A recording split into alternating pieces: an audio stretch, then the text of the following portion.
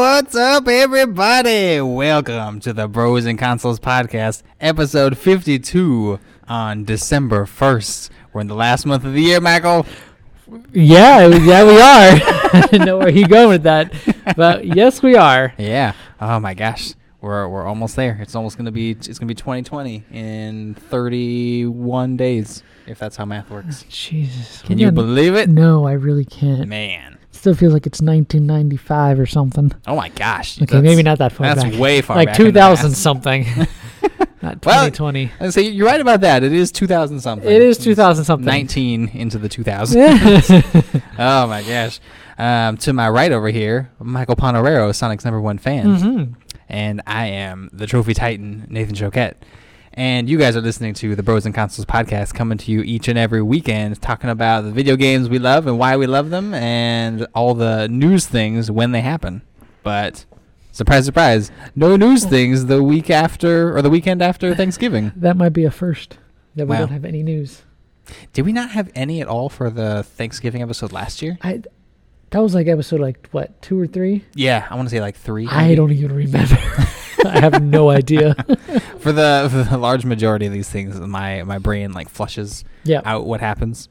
I agree. So I just kind of like we record, and then I've forgotten things that we said for the past like several weeks. Yes. And probably even longer. Yep. I But- just forgot what I just said like 5 minutes ago. That sounds like a more immediate problem that should be addressed sometime. But yeah, how you been doing, Michael? Oh, good. Been good. Thanksgiving was obviously last Thursday, Mm-hmm. and we spent it together.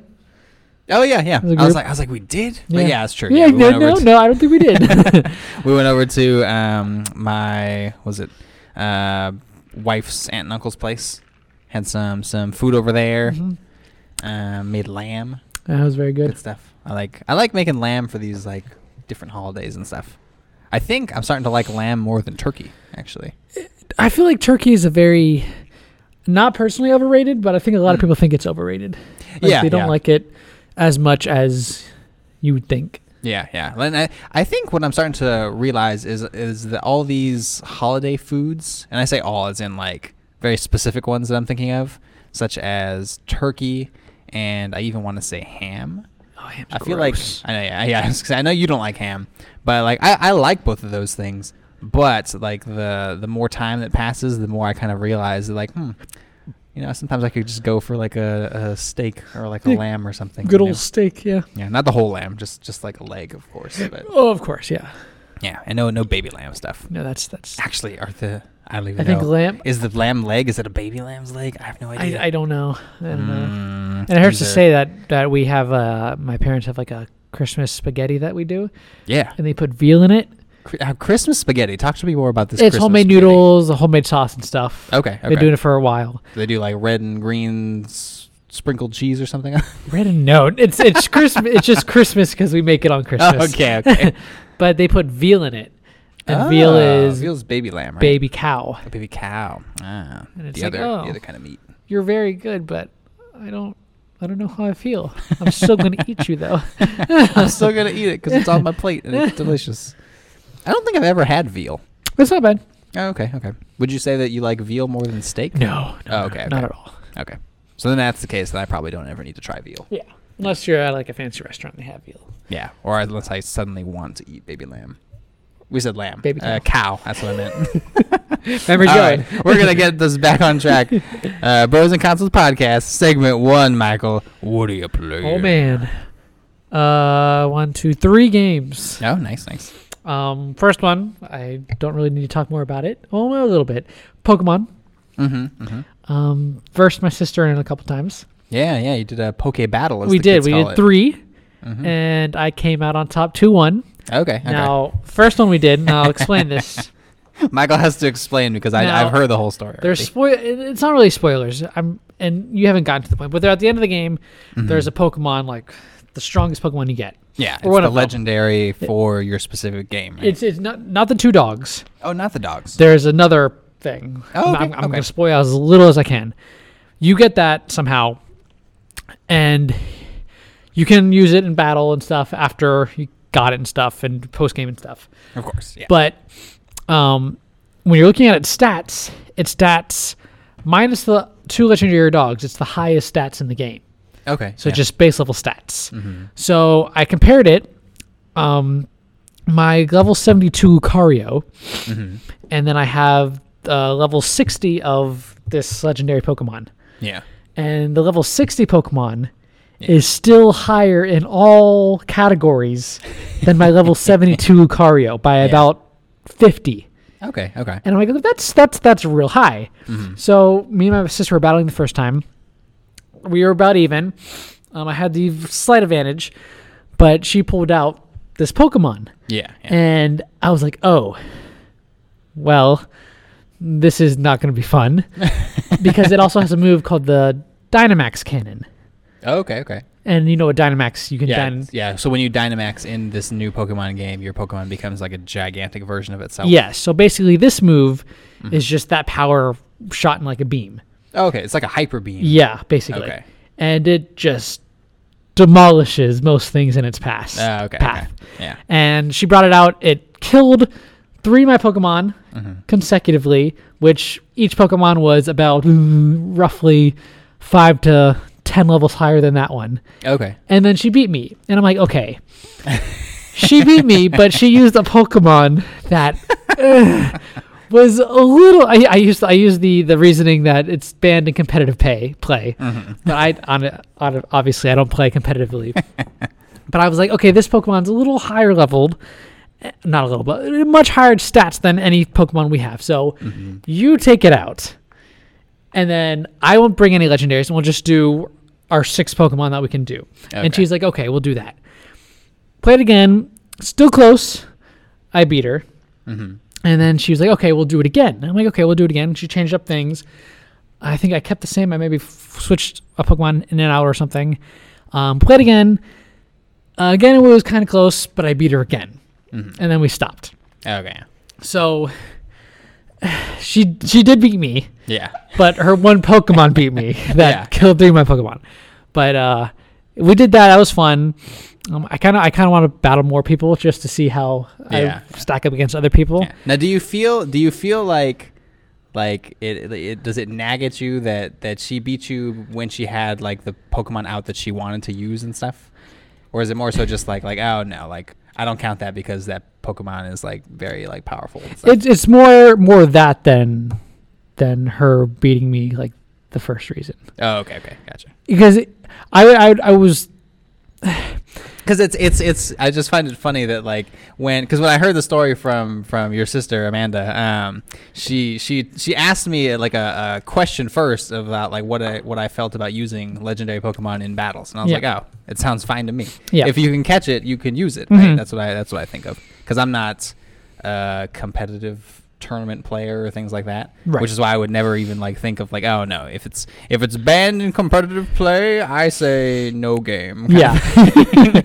But then it was funny that she was asking that because you had said like, no, it's banned in competitive play. That's not a real match. And I was like, what? It's like, Michael, you are the most like anti-multiplayer person I know. That's just so unlike you. It was just the fact that, like, if she would have beat me like with when we did the second and third time, I'd have been fine with that too. Mm-hmm. It's just that Pokemon is just so high leveled, even though it's so low, and it has like, and like there is weaknesses to it, but none of my Pokemons will do any real much damage to it because it's so powerful. Yeah, that was my main reasoning. But we'll probably battle again, and I'll probably let her use it again.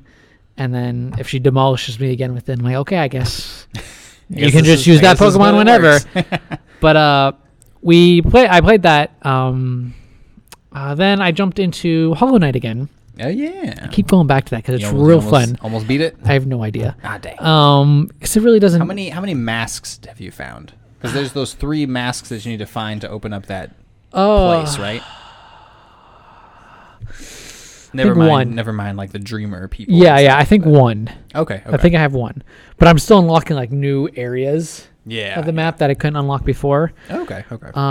What the last thing I did?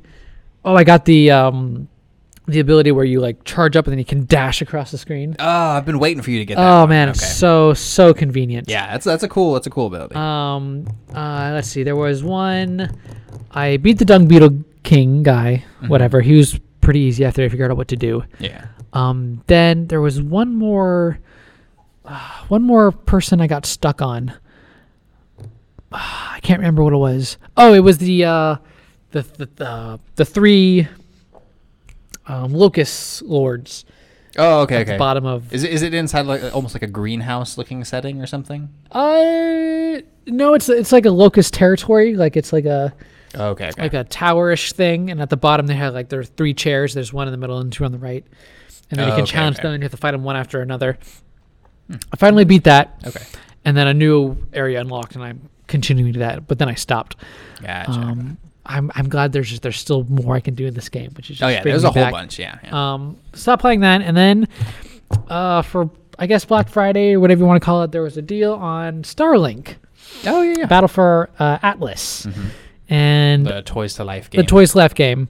It was $9.99. Yeah. On Amazon, and I would get the Fox's ship, the Fox action figure thing, and then the main character action figure. Yeah. And then Star Fox from the N64. Yes, because this is series. a bonus thing for the Switch game. Yeah. I got on the Switch, and then you would get the game itself. All that for $10. I was like, or $9.99 because there's no sales tax here in Oregon.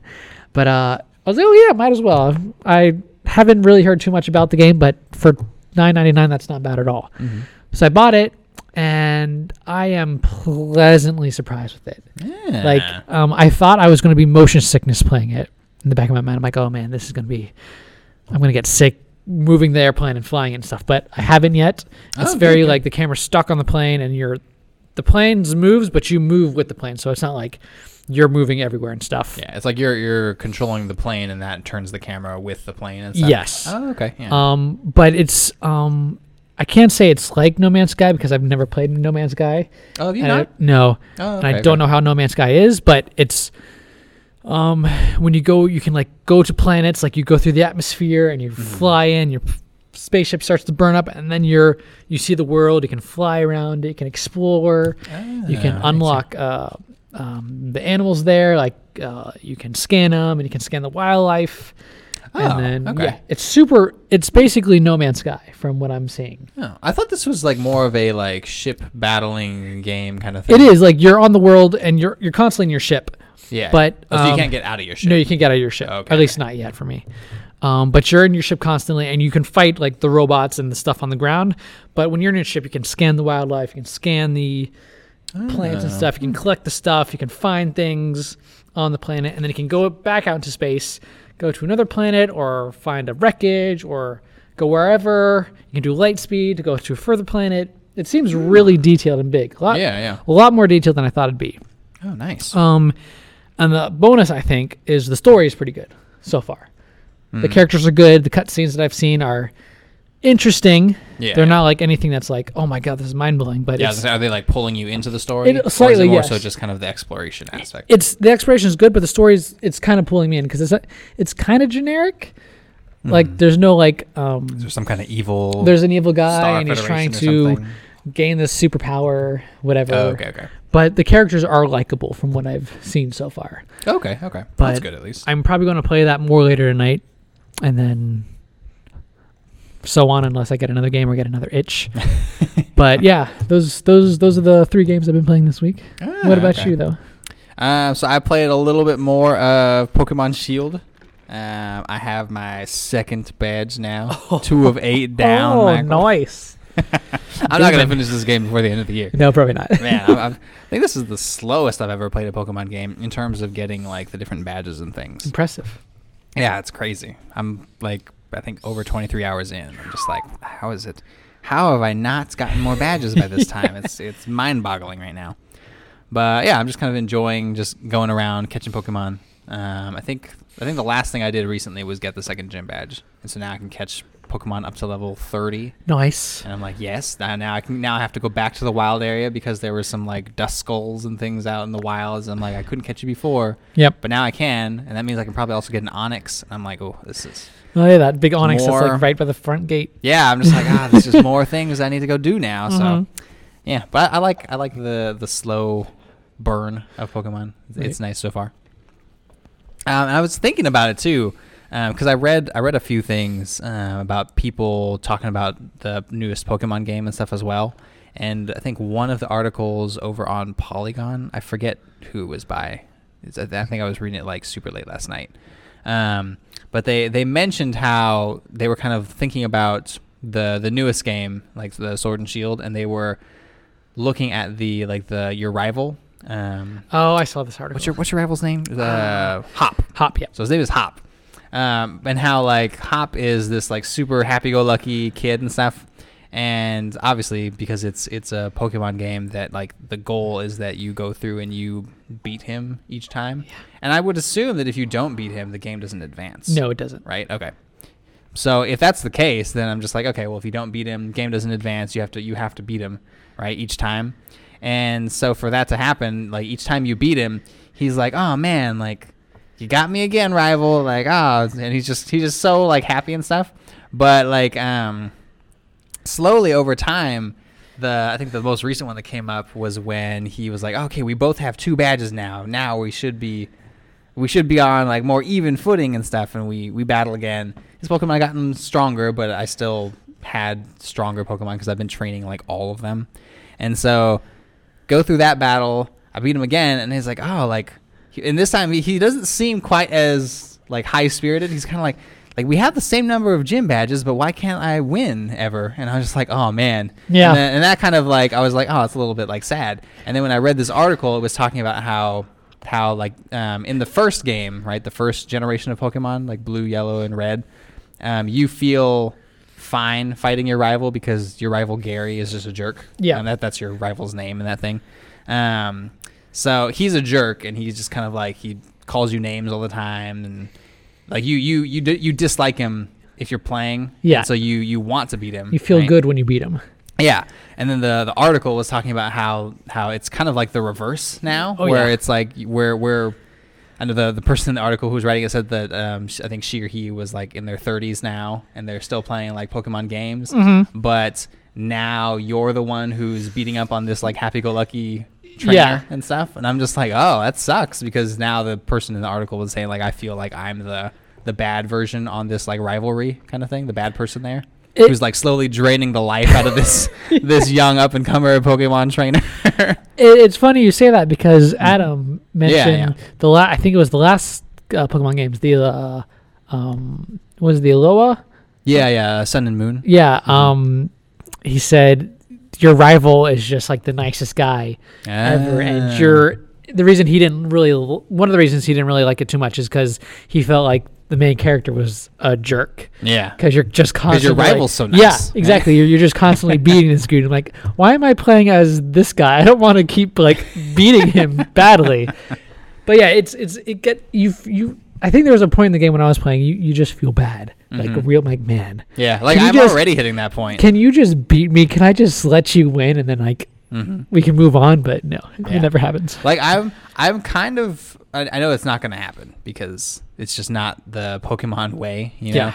Like I'm hoping that eventually when we get like another Pokemon game and stuff, that the leveling system is more balanced in a way where like even if you are training up your Pokemon, I would assume that your rival and stuff, right, has spent the same amount of time training up their Pokemon as well. And so when you go and face them, maybe they're more evenly matched. Yeah. Right? And it would be nice if you were to lose, then it's not it's not like a game over, reload the last save kind of thing. It's like you can just continue on and keep going. Right. Because that would be nice. It's like if it's more like trading back and forth, where maybe there's even places where you're meant to lose to your rival, and it's like impossible to like beat him because he's trained his things up so much higher, and you're just like, whoa, my Pokemon, I felt pretty good going in. My Pokemon were all like level 30 something, and I come up and yours are all like 45. And I'm just like, whoa, I can't do this one. But you're meant to not like win. So. Yeah.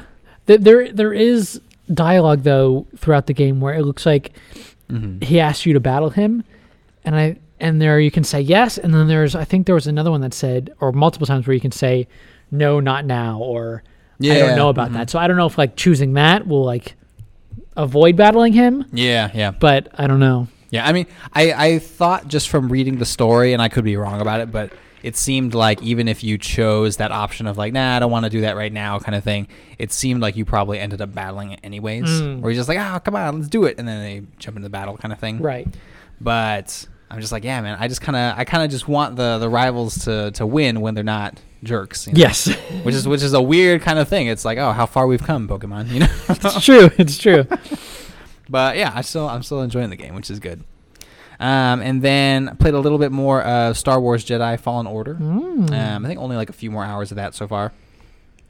I was on like a Star Wars universe kind of like hype train and stuff for a little while because I think I mentioned this somewhere, but the clinic I'm working at was playing like a Star Wars marathon. Yeah. And so I was like, oh, I want to go and actually play Star Wars Jedi Fallen Order and everything now. And then I think I completed a planet that I was at. Yes, I think I just completed the newest planet that I got to. But because of the fact that like when you complete and do the like what they call Jedi temples, so you get like a new force power kind of thing. When you complete those things, you then have to travel back to your ship. Oh yeah. It's not like you finish it and then fast travels you to like the next like place or like to the ship again, so you can now go to the next area, universe and whatnot. So I'm just like, okay, well, I just got this force power, but now I have to go all the way back. So I'm just like, well, I'm thinking about just gonna play some more Pokemon. Yep. So I think I ended up doing that, where I was just like, okay, I'm good for now. Or maybe it was just I had to like go and do some of these like lists for the stuff that's coming up, and I was just like, too many things going on. I gotta do some other stuff. That's cool that you're still playing it. Like, yeah, and I want to finish it. I don't think at this pace I'll probably finish it by the end of this year. I would assume, and I think that's actually fine.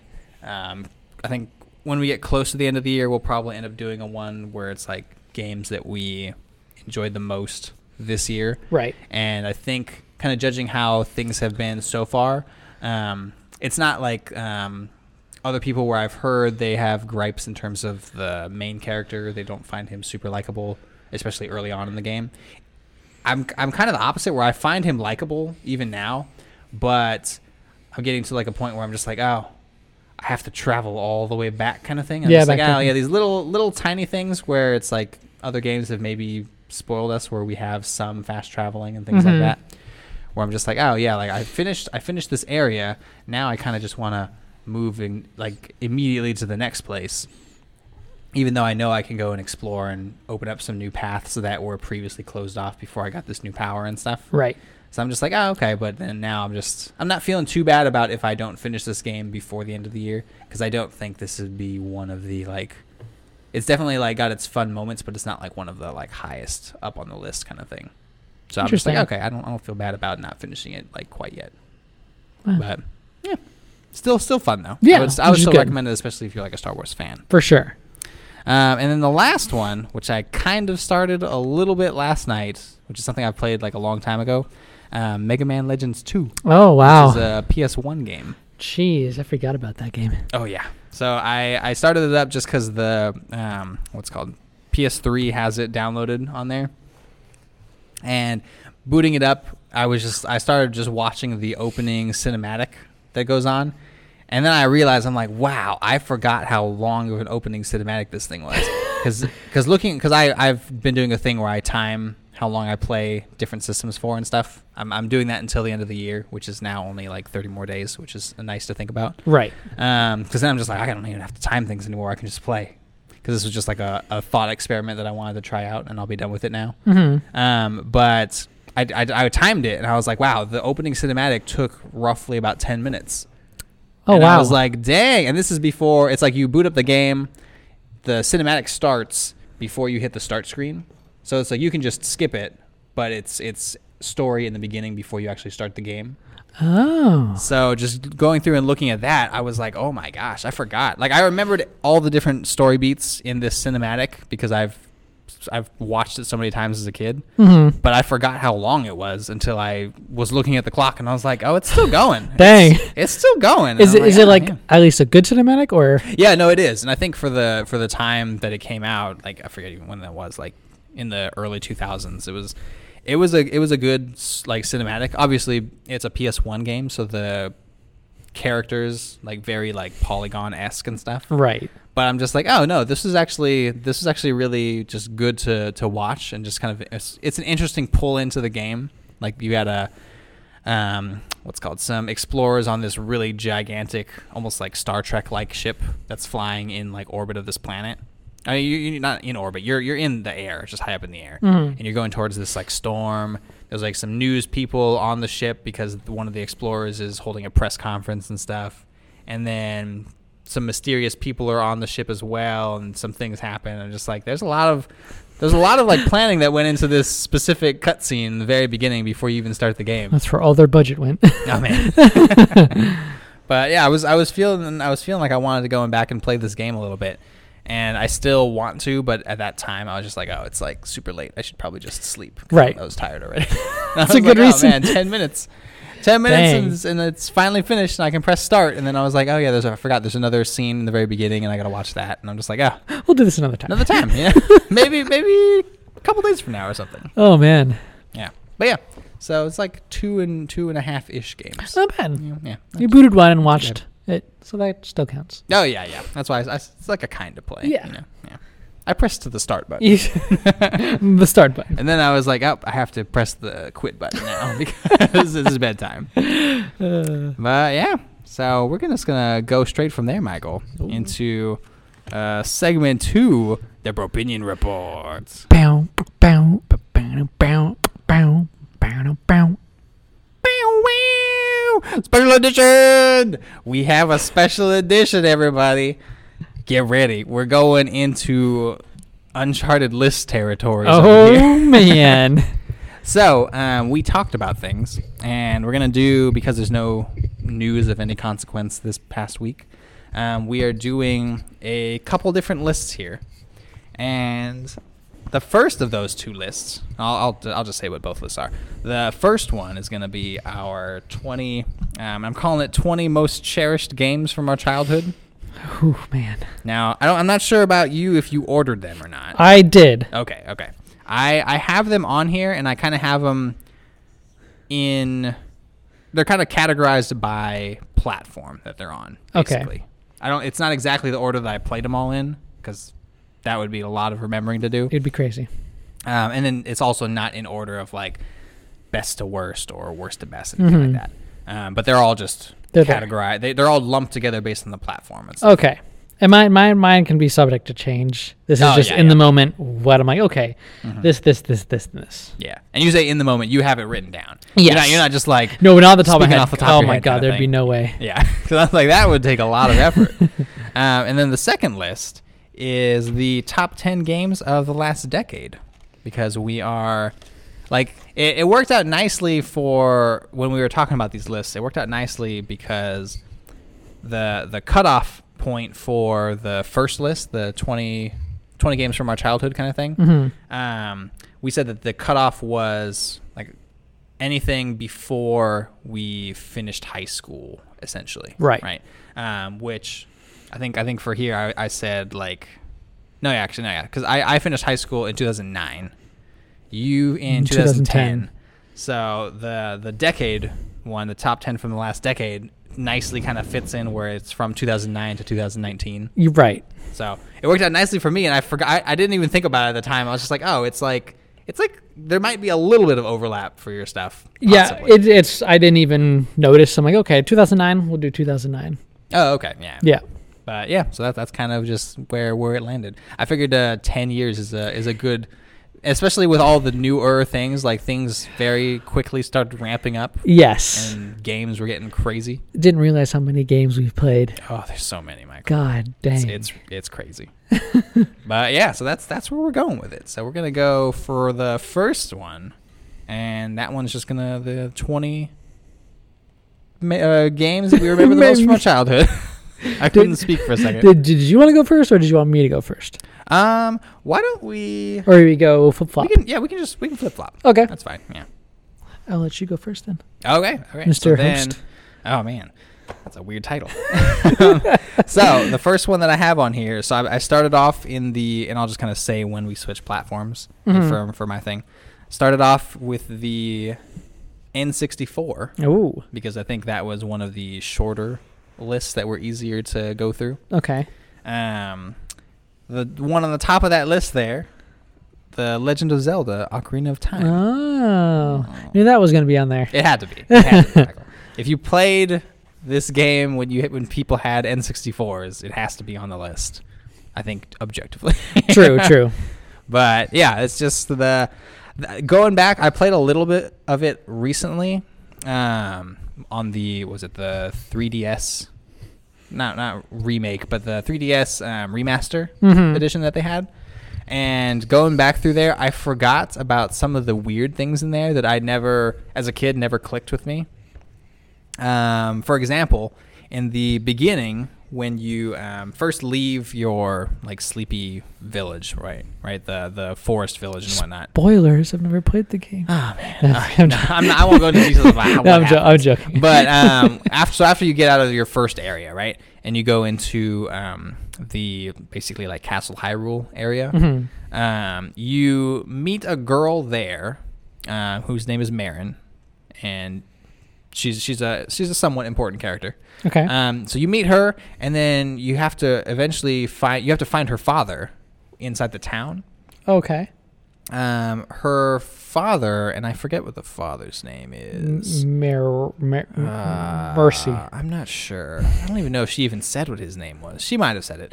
But you need to go find her father, and when you go and find him, he's asleep over by the castle. You'll just naturally find your way over there and find out that he's there, and then he'll go back to find Marin and stuff. But when you find him, you see him for the first time, and it didn't click when I was a kid, or maybe it did, and I was just I just went past it. I just didn't even think about it much. But when you see him, and especially now after so long, he is unabashedly just supposed to be a spitting image of Mario. Basically. Oh, that's weird. It's very weird. He's this kind of just slightly pudgy dude. Got red clothes and suspenders and overalls on with blue underneath it and stuff. Got a mustache and a large nose. Oh. And I'm like, what? You guys just kind of cross over The Legend of Zelda and Mario? Super Mario or something? That's really cool though. Yeah, it's kind of a funny Easter egg kind of thing that it never clicked for me as a kid. Right. But now I'm just oh, you're just clearly Mario. What are you doing here? Why didn't I notice this before? Yeah, don't you have some castles to go rescue Princess Peach from or something? Some turtles to beat up or something? Yeah. But yeah, I saw that and I was like, oh, it's so strange. I forgot about this. But yeah, even going back and playing the remake remaster of this super old game. The game came out in 1998. Oh wow. So a long time ago. So I was 7 when this game came out, probably. Dang. But yeah, just going back through and playing a little bit of it, I was like, oh, this feels like right. It still plays exactly like how I remember it, which is not bad at all, And I'm just like, oh, I want to eventually go through and play more of this when I'm not swamped with new games, You hear that, Nintendo? Make a remaster of this game. Oh my gosh, I would lose it, Michael. I know you would. I teared up when they announced the remaster of The Legend of Zelda: Link's Awakening for the Switch. Mm-hmm. Man, if they were to announce a remaster of so cool of the Ocarina of Time, I'd lose it, Michael. It'd be crazy. I'd be like Nintendo wins game of the year every year. Oh god. Yeah. What's your first one you got? My first one, and if you know me, it shouldn't come as a surprise. Mm-hmm. Now for your list, is it number one is your favorite? Yes. Okay, gotcha. Number one, good old Sonic and Knuckles, aka okay. Sonic the Hedgehog 3. Okay, gotcha. I say Sonic the Hedgehog 3 I'm pretty sure I've mentioned this before.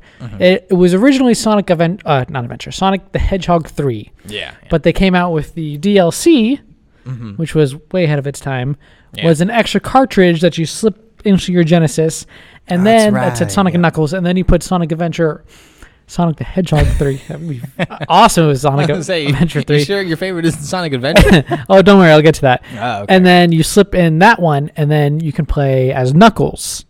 Oh, that's how. And it kind of changes the story and stuff. I see. But it's funny when I think of Sonic and a game I enjoy. Big spiky blue boy. Our best friends ever. Oh, jeez. I always go back to this game because the level design in this one it's different from any of the original Sonic games, like 1 and 2. But there was something about it that seemed, how do I put it? Almost like magical, but it didn't feel like Sonic. It didn't feel like that cartoonish in a very good way. It didn't feel, it was cartoonish, but it felt more like a mature cartoon. Oh, okay. Because the level, the design and characters were more sleek.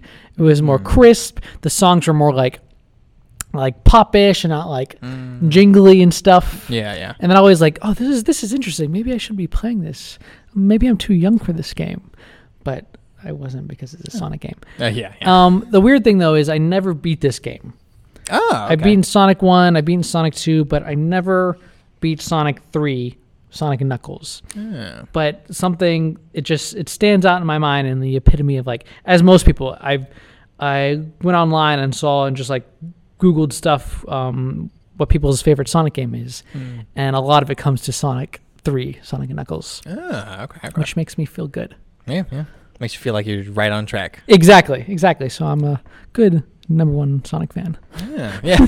I'm a good #1 Sonic fan. You're giving yourself affirmation that you're Sonic's #1 fan. Pat on the back. Oh my gosh. But yeah, that's my #1. Okay. So my number 2 over here, I guess I shouldn't even say number 2.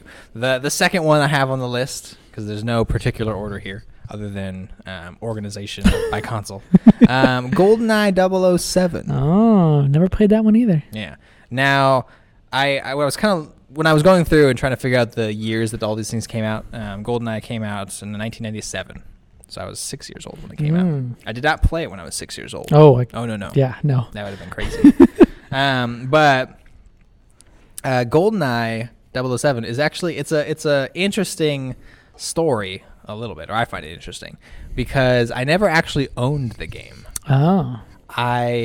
When we did eventually have a N64 console, we had a bunch of different games, but I was clearly not a teenager at this point, and GoldenEye was rated T for teen. So not something I could play, or at least could buy for myself. I also didn't have any means of getting any money, so that's another thing. Yeah. But GoldenEye 007 was a game that I borrowed from a family friend. You actually know one of the Godos. Yes. So you know one of our friends there. But her oldest brother had GoldenEye, and he's actually like, oh, if you want to borrow it, you can borrow it. And I was like, really? You're this the coolest. Is amazing. Actually, I always thought he was like super cool. Oh, really? I was like, oh man, this guy's it's that like older Mystique kind of thing. Yes. It's like, oh, he's like older. He plays video games. This is a cool dude. He's letting me borrow his GoldenEye. This is crazy. So that's how I actually ended up playing it and went through the game. This was I think this was actually the first-person shooter that I ever played. Oh. And I know when people talk about GoldenEye, a lot of people remember, playing multiplayer on like specific maps and using specific weapons and things like that. I don't have that exact experience because I don't think we ever just kind of like sat down and just played multiplayer with a bunch of people. There were times that I think I played multiplayer with like 1 or 2 people, but never like 4 in like the full split screen, beauty and stuff that other people remember it as. Mm-hmm. For me though, it was more so just the single player campaign of it all. Wow. And playing as 007, going through the kind of like hidden base in like the Arctic or something like that, going through the snow paths and trying to sneak up on unsuspecting soldiers and whatnot. Right. Going through and trying to figure out how to like open up these random secret base doors, because you have to do very specific things in order to progress in these certain levels. Mm-hmm. And at the time I was like, how do you even do this? Because I was a young kid and I'm just like, I don't know what I'm doing exactly. I'm just looking for bad guys and shooting them, you know? Right. And at the time, like the rumble technology was very early, right? So like I think you got a slight bit of rumbleness for the N64 controller, but for most things that you needed, like they actually had a slot in the back of the controller, the like weird, if you remember what that kind of looks like. Yeah. It's like a weird like 3-pronged controller on its own, so it's a weird design. But there was a slot in the back of it that you could actually attach a rumble pack to. And so I think that was the main way that you could actually get some kind of like rumble feedback. Oh, that's cool. Yeah, and I don't even know if that's what I ever like. I don't even know if I ever used it for this specific game. But going through and trying to figure out how to play through these levels, eventually I started to piece things together, and then things just kind of started clicking. But the things I remember the most is just being able to. Some of the nice things that early Nintendo games had for I shouldn't say early because it's not super early, but like N64 games that I remember, they had multiple paths that you could take. Okay. And so like one of the paths for GoldenEye 007 would lead you to a point where I think if I remember this right, you'd be betrayed by one of the other agents in there. I think his name was like 006 or something. Stinking 006, right? 006. But like he betrays you and stuff, and then I think you can either take care of him in the level that he betrays you, or you don't get to him in time, and then you find him later on in the game, kind of thing. Oh, okay. So there's kind of these interesting multiple paths that you can take. There's also like someone later on where you can either like you can get rid of them or like save them, kind of thing. Like they're either be like a bad guy, or you can just kind of like avoid that situation, kind of thing and stuff. So there was interesting ways to play the game, and I feel like I found a good amount of them. Right. But it was just fun to go through and try to like figure out the different things that would unlock secret parts of the game and stuff like that. Now, real question though. Oh yeah. Did you ever say, like, if your dad or your mom or whoever came into your room was like, Nathan, what are you playing? Did you ever turn to them and go, Bond, James Bond? No, I wasn't that like swift on my feet when I was thinking of that. Oh, that would have been awesome. But the reason I remember this also pretty well is that I'd played through the game a whole bunch of times, and for some reason I don't remember exactly how it happened. Something must have like hit the cartridge while it was in the console, because the cartridge is all stuck out of the top, right? Genesis. Yeah. Like so the cartridge sticking out of the top, something must have hit it or it got stuck. And so when I went to pull it out one time though, there's always like the chip in the middle of these N64 cartridges. When I went to pull it out, the chip popped out of the game. Oh. So like it was broken basically. Oh no. And I was just like, what? I borrowed this. He's not going to think I'm cool now. I was like, oh my gosh. I felt so bad as a kid. I was just like, oh my gosh, this is the worst thing ever. And I remember like having to go and like tell him that like I was pulling it out and I don't know what happened, but it got like stuck and it just it's broken. And I was just like, oh, I feel so bad. I just like ruined this. I think we probably I don't actually remember. Maybe we got him another one, but I would hope. I think I would assume we probably did, but Yeah. I'm just like, oh man, I felt so bad at the time. That's kind of funny. I was Poor like, Nathan. man. Little Nathan. Agonizing over having to tell this guy that I borrowed his thing and then it broke after I'd had it for like weeks or something. And I was like, oh man, because that's the time too where all the saves are on the cartridge, right? So it's not just I wasn't saving over his things. It was like I created a new save file and stuff, and then now just like everything was gone for both of us, and I was like, oh, I feel so bad though. That's kind of funny. But yeah, I think if I remember right, I think my parents felt pretty bad too, and so I think they probably got another copy for him and stuff. But I would hope. I was just like, oh, at the time I was just like, oh, I so ruined stupid. everything. I'm such an idiot. Yeah, that's the second one I got on this list though. Okay, so then my second one is another one that I've mentioned before, and it's weird that there's only a few multiplayer games that I really ever only played the game for the multiplayer. Yeah. And this one is Toy Commander. Oh, The game that you tore my hopes and dreams away from me many episodes ago. I gave you hopes and then stole them away on accident. You did. This game came out in 1999 for the Dreamcast. Nice. This I've talked in many details of this game before, so I'll gloss over it. This game is probably the game that I put the most hours in any game. Wow, any game ever? Any game ever. Dang. Because I remember for like a good couple summers, this is what me and my sister Amanda would play, me and my friend Sebastian, me and our neighbor Philip.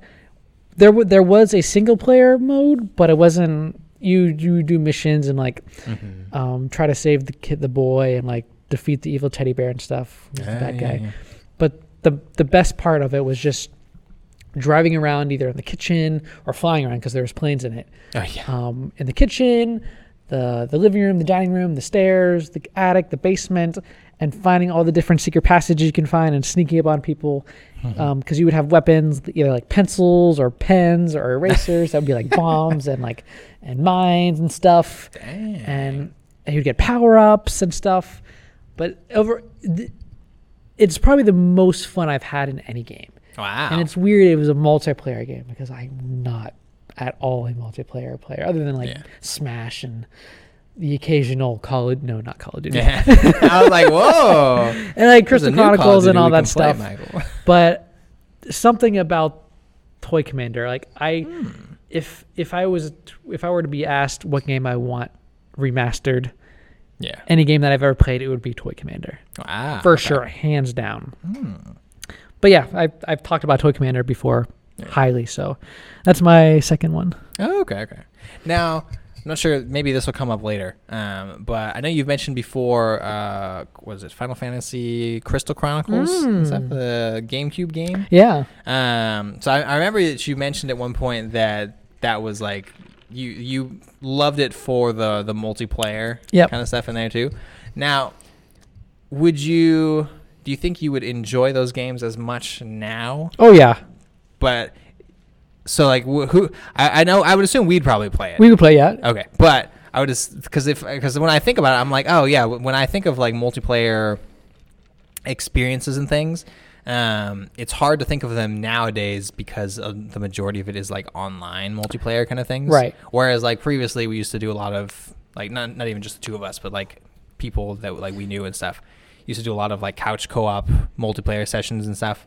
Now getting 4 people together to play like a full couch co-op multiplayer game seems like oh my gosh, it's an ordeal. Yeah, it'd be very difficult. Yeah, especially because like Brandon and Angelo are like states away, and there's just the two of us. I don't think we're gonna be able to drag like a whole lot of other people in to play these things. No, and to be fair, I don't think for Crystal Chronicles especially, there was one time I remember playing. There was 3 of us, me, my friend Sebastian, and his other friend. Yeah. But most of the time it would just be me and him playing it with our Game Boy Advances, and especially with Toy Commander, it would be Max would be. There was occasional times where it would be 4 people. But then a lot of the times it was just either 2, or if there was a third person like our neighbor or Sebastian was there, we would all play it. Oh, okay. So I don't think I would be not as interested now as I was back then. I think I would still have that like great interest because the game itself is just so good to me. Oh, okay. Yeah, because I was curious if you think you would still like play it as much, or if it would kind of be like more of a like, oh, this is great to have this like back in my hands again, and then like play it for a little while, and then maybe just like, oh well, I think I would just play it just to play it, even if it's just single player mode. Oh, okay. Because I don't think I appreciated the single player mode back then. Yeah. Because I was just like, oh, I'm going to play with my friends, blah, blah, blah. But now I'm like, I don't want to play with my friends. I just want to play by myself. I just want to do things by myself. Exactly. In a dark room. Don't talk to me. No lights. Okay. But yeah. Okay, that's good. That's good. Because I was worried because I know we're both excited about the Crystal Chronicles remaster that they're doing. I am not going to play a single game other than that. You don't know that's how why I was good just like, it is. I was like, man, like, because when you were telling me about it, I was like, oh man, it sounds like you loved it because of the multiplayer, and I'm like, but Michael, but you don't like multiplayer anymore. So I'm just like, are you going to be okay? It's the concept. I'll get to Crystal Chronicles later, but it's so so good. Okay. So the number 3 that I have on here, going down the list, I mentioned briefly earlier, Mega Man Legends 2. So we're switching over from N64 territory to PS1 territory now. Nice. And yeah, actually, that's it's the only game in the PS1 territory that Dang. I have. So looking through like the list, because I went bananas, Michael. I made a large list of all the games that I've played in my childhood, basically. Which worked out semi nicely. I was like, okay, it wasn't as difficult as I was thinking it was going to be. It was just time intensive. Right. But I remember very specifically that I didn't play a lot of PS1 games. So people that played a lot of PS1 when it like came out and whatnot, I came into it like way late in the game. Like it was, I think at that point I want to say I probably already lived in Hawaii at that point. So, I mean, it was like in like the 2000s or something like that. And then I got it so late, I only had like a few games that I played on it. So I played like some of the Mega Man X games on there. Like I think X4, X5, and X6. I played, I think, Mega Man 8 on there. So this is basically like a Mega Man console for me. Yes. I think I played Crash Bandicoot and like Spyro the Dragon. Oh, wow. And you've heard me talk about Hoshigami Ruining Blue Earth before. And then I think the only other one that I had played was like Mega Man Legends 2. Oh, wow. So like I didn't play any of the things that people talk about when they talk about the PlayStation, like Final Fantasy games and a whole bunch of other things in there. And I'm just like, oh yeah. I didn't have those experiences, like Metal Gear. I didn't play like any of those games, Metal Gear Solids and stuff. I'm just like, I know very little of like the early games like that in terms of like having played them and whatnot. I started like Metal Gear Solid and Solid 2 and was it like Final Fantasy 7 and stuff like that more recently, but it's not like childhood games for me. Yes. Yeah. But Mega Man Legends 2, I remember a lot of just it was very much so like an exploring kind of game. Like you'd get different like Buster Arms for Mega Man and stuff. You could put on these attachments to your because you're part like robot kind of. But you put on these different attachments to your like shoes, and now you've got like almost kind of like these jet skates that let you maneuver around pretty quickly. And pretty quickly, kind of like in quotations, you're not going very fast with the time, all. yeah. But it was fun because you'd start using them and you'd hear like this like motor wind up and stuff, and now you're skating along on the ground. And then if you go over like a hill or something, Mega Man like does this funny little like jump, and he kind of has, I think he gets his hands up in the air and stuff like a 2D Mega Man game when Mega Man jumps. Now that I think about it, I don't think it clicked before, but now it's clicking. But yeah, so he'll do that stuff, and I just remember just riding around trying to find places to jump with because it was just ridiculous fun. You know? But then like going into these dungeons and trying to like find new like Buster Arms and things, fighting these large robot enemies. It's reminding me a lot of like what Sonic did when they entered into the Sonic Adventure series. Like they opened up the world. You can find abilities that would make you faster and like do like a homing dash light thing, and you can go places and stuff. Yeah. I think that was probably the idea of like going from the 2D games to bringing into like Mega Man Legends. I never played the first one. I have it now, but I'll have to play it eventually. Probably. Yeah. But going into Mega Man Legends 2, I was just like, whoa! I've been playing all these 2D Mega Man games. This is pretty cool to actually just go around in 3D, and now I'm shooting these pretty like large like orbs of energy at these monsters and things. I'm just like, oh, it's a lot of fun like this. So now you understand my love for the 3D Sonic. Yeah. Maybe. I don't know about that statement. That's something. But yeah, I remember the game very fondly though. I never beat it. That's one of the. I think there's some games on here that I never beat, and that's definitely one of them. But yeah, gotta go and beat it sometime. You know. Not with all the games you have. Maybe. Okay, so then jumping into my third one, another game that I've talked in great detail about, at least recently, is Yoshi's Island. Oh yeah. Now this is a weird one because I played this one. N64? No, not the N64. I played on the Game Boy Advance, Oh, okay. which was I think it was Sonic Advance, not Sonic Advance. Mario Advance 3 / Yoshi's Island. Mario Advance. I think it was Mario Advance. What is this game? It was a Game Boy Advance game. Okay. Super Mario Advance or whatever, but it was a / Yoshi's Island, and I remember I don't think I ever played the Mario part of the game, Okay. Just the Yoshi. just the Yoshi part, because Yoshi's my favorite Mario character in the Mario universe. Gotcha. But I remember playing that game in great length. Like if I was ever bored, and we had a bunch of Game Boy Advance games and Game Boy Color games or whatnot, but I would always see Yoshi's Island, and I'm like, okay, I'll pop this one back in, and it would be like I wouldn't like continue off where I left off. I would always like restart the game. Like that never bothered me, like restarting it, because I enjoyed the levels and the music and the thing so much. I'm like, okay, I'll just restart it. Yeah. And I think I only beat it once. Oh, okay. You I still remember, got it, though. yeah, I remember beating it, but I remember just restarting it constantly because it was just so fun. The only bad thing, and it's one of the things I regret the most, Yeah. the Game Boy Advance game itself was, I don't know how it got damaged, Oh, but there was a thing in the center. It was like, I think that's where they had like the battery or whatever for the cartridge Oh, okay. in the center of the thing, but it got a hole in it. Jeez. Like, and you could see, I'm like, okay, that's not a big deal. And me being me, I was playing with a cartridge, Oh, no. and I think I had like a pencil or something, You and like I was to poking punch at it, Oh, my gosh. and I did something, and the game stopped working. And I was so upset. And that was like, was it middle school? No, it might have been before middle school, Okay. because I was really into it, and I remember being real upset, and I think I remember going to my parents saying, I lost the game, because I didn't want to tell them I broke the game. And it's like, oh, can I get a new one? And they were like, no. Yeah. And I never played Yoshi's Island until recently, when it came out for the SNES Classic Store, or whatever you want to call it. Yeah, for the Nintendo Live thing. So it's almost like the universe like redeeming me for my mistake. It's like, here, Michael, here's the game you've always wanted to play again. Yeah. We'll just give you it for $3 a month. I'm like, yeah, I'll take that.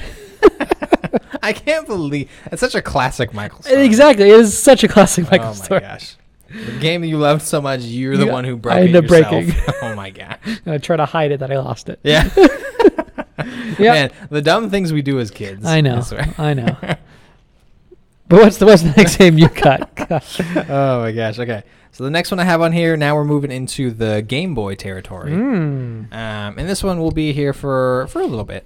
But the first one I put on here was actually, let's go in order of the Game Boy stuff.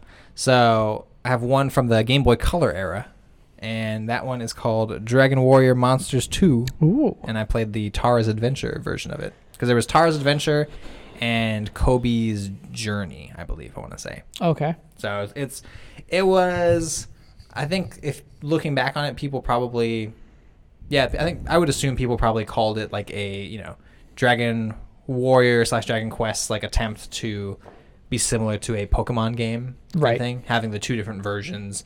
And I think the difference between those is like you get slightly different, you can find different monsters, as well as find different keys, which take you to different worlds and stuff.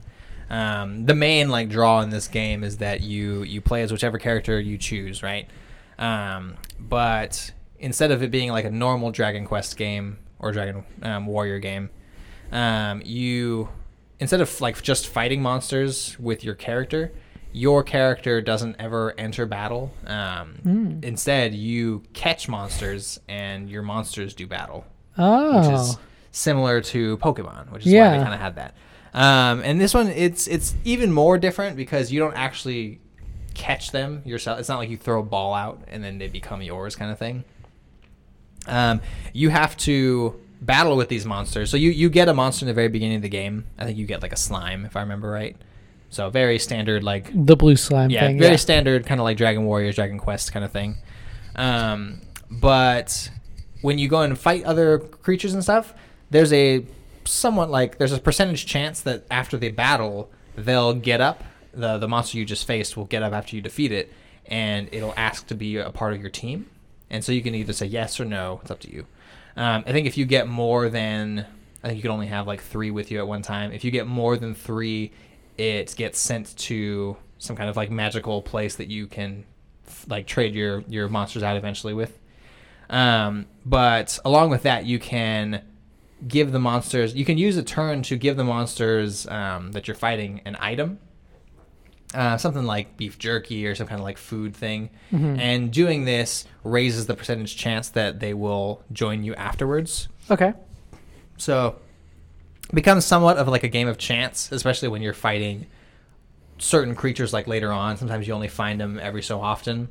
And so it's like if you run across this monster that you've been trying to get for your team, now you have to throw as many items at it as you can so that you can hopefully have it join you afterwards. Right. Well, that's real interesting. Yeah. And I mean, it was definitely a game that I played after like Pokemon Blue and everything like that. Right. And probably even Yellow. But just like going through this game in this different kind of way, I think I appreciated because I had already played Dragon Warriors like 1 and 2. I think I never beat 2, but I had played those ones before. Mm-hmm. And I was just like, oh, this is so different from like the Dragon Warrior kind of like formula that I'm expecting all the time now. Right. And I liked just kind of going through, and there's always some kind of like problem you had to solve within like the specific world that you entered and whatnot. But then going through and finding other keys to these like secret worlds and next worlds and things like that. And then they had a aspect kind of similar to Pokemon where you could breed monsters together. Oh. When this one though, when you breeded the monsters together, the monsters disappeared afterwards. So it's not like you got to keep those monsters. Right. So it's almost thinking about it like it's like a fusion in a way, right? So it's like you give up 2 monsters that you own in order to get this new thing. And I think this is one of the few games where I got a strategy guide for it because the guide had all the fusion combinations. And it's not like one monster would only ever produce this one thing.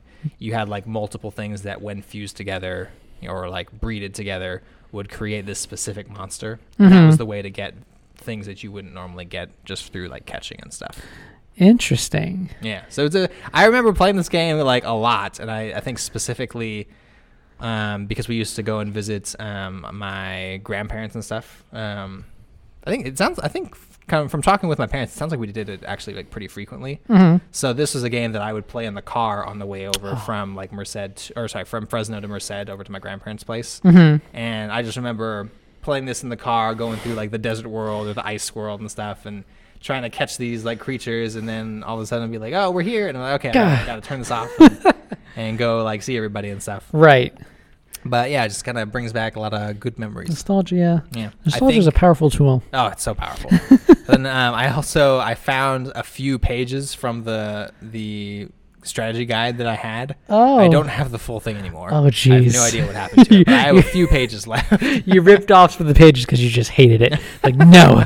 No, I was just like, oh man, I wish I still had the guide. I want to I kind of want to just go and buy a guide, but I think the Prima guides, I think they're the ones that went out of business like a few years ago. So I'm just like, it's so sad now. I'll just have to buy one at a crazy price eventually. Oh, you can just go digitally. Or that. That sounds awful though. It kind of does. But yeah, that's one I remember very fondly though. Okay. My next, I'm going to combine these next two as my 4 and 5. All right. Because they're almost the same game. Okay, yeah. So number 4 is Tiny Toons Buster's Hidden Treasure.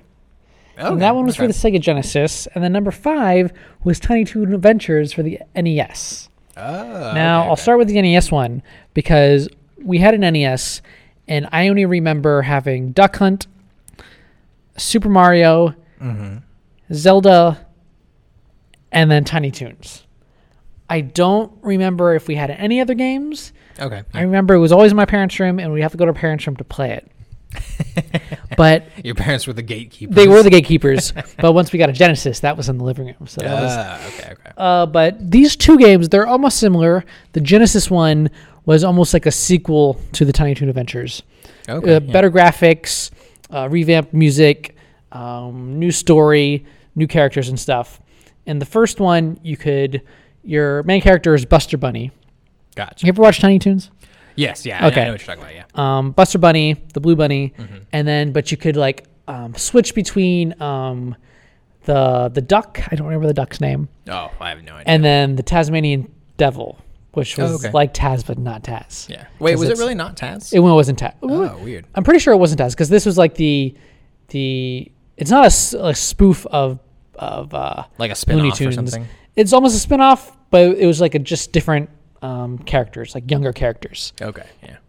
But I remember these two games stand out to me because we had a couple of VHSs of Tiny Toons, and it was like a musical like short thing. Oh, okay. And I was obsessed. I think I loved Tiny Toons more than Looney Tunes. Wow, dang. I don't know if I can say that now anymore because I haven't seen Tiny Toons in like forever. Yeah. But those VHSs stand out in my head, and I remember when we got these games, I was super excited, and that's all I played.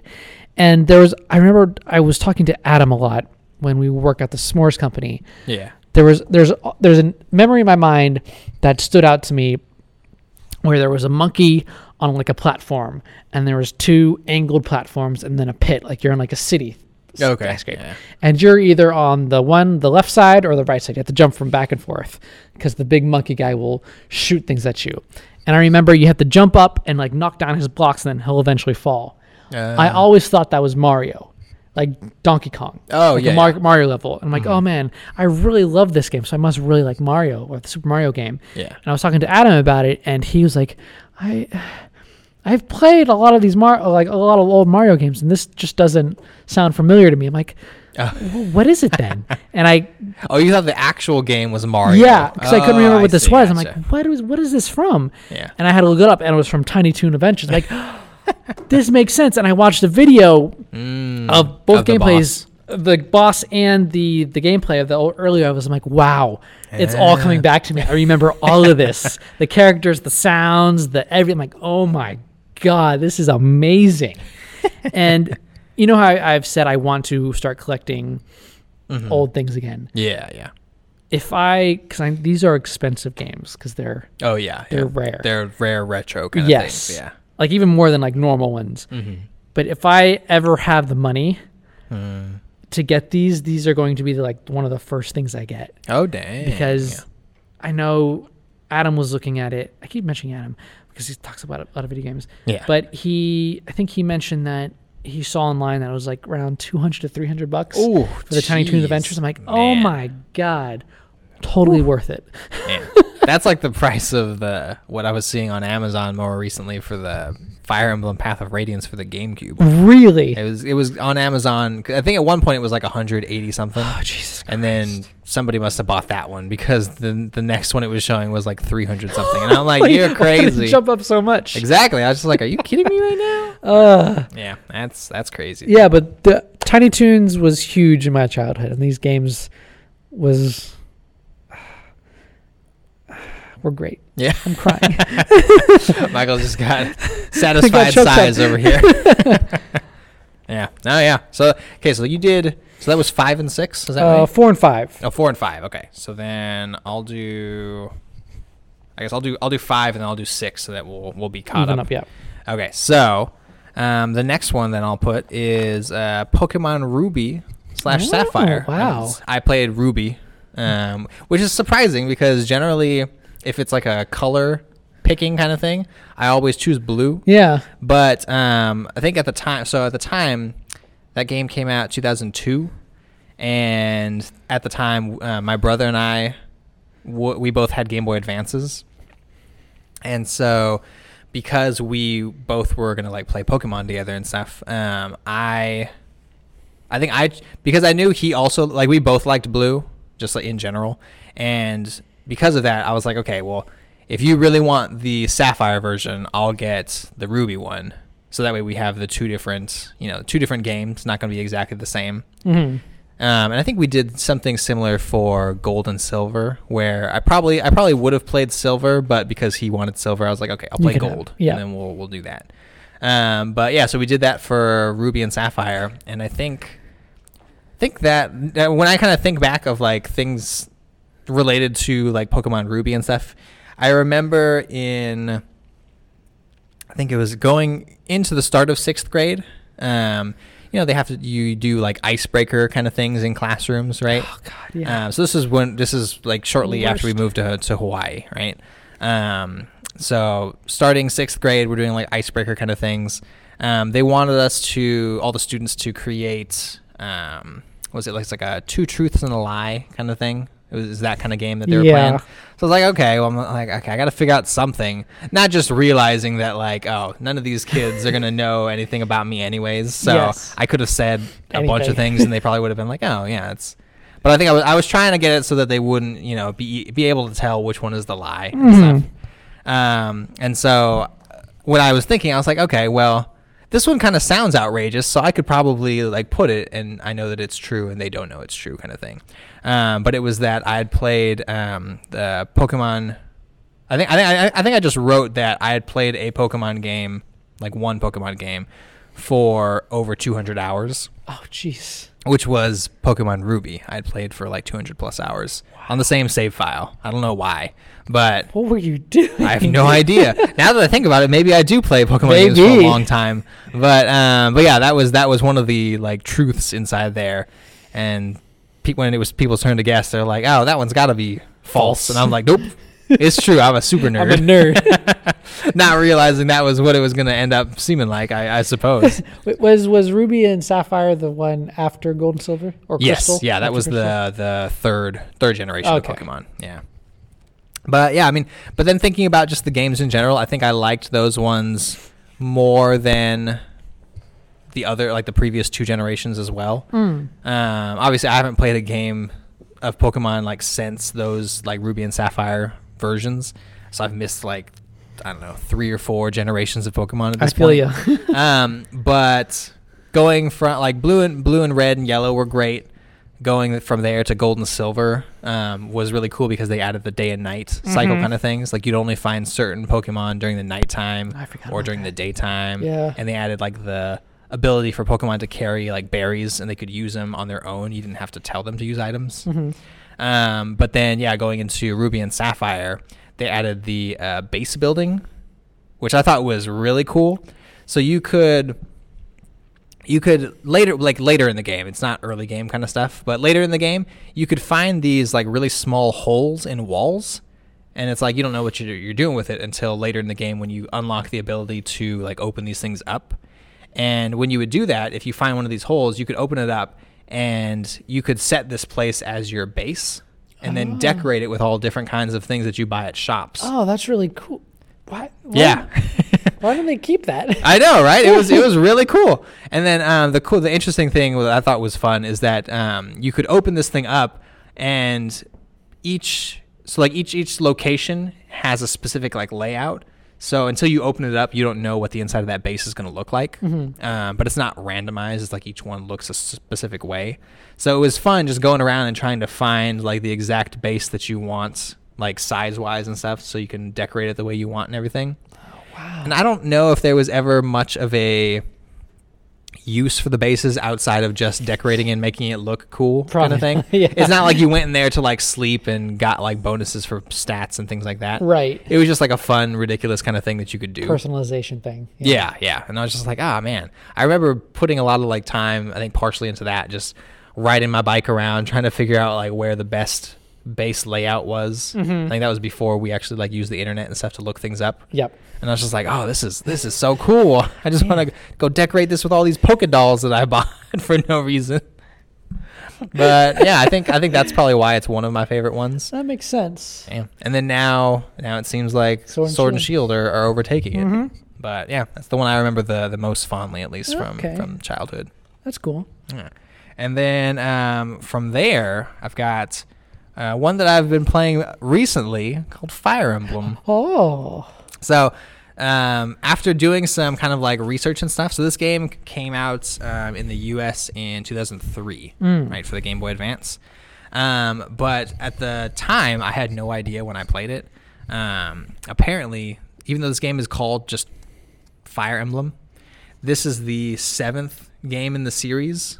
Wow. because there were 6 other games previously in Japan. Oh, of course there was. Yeah. I was just like, whoa. So this was the first game that ever got localized over to like the West and stuff, basically.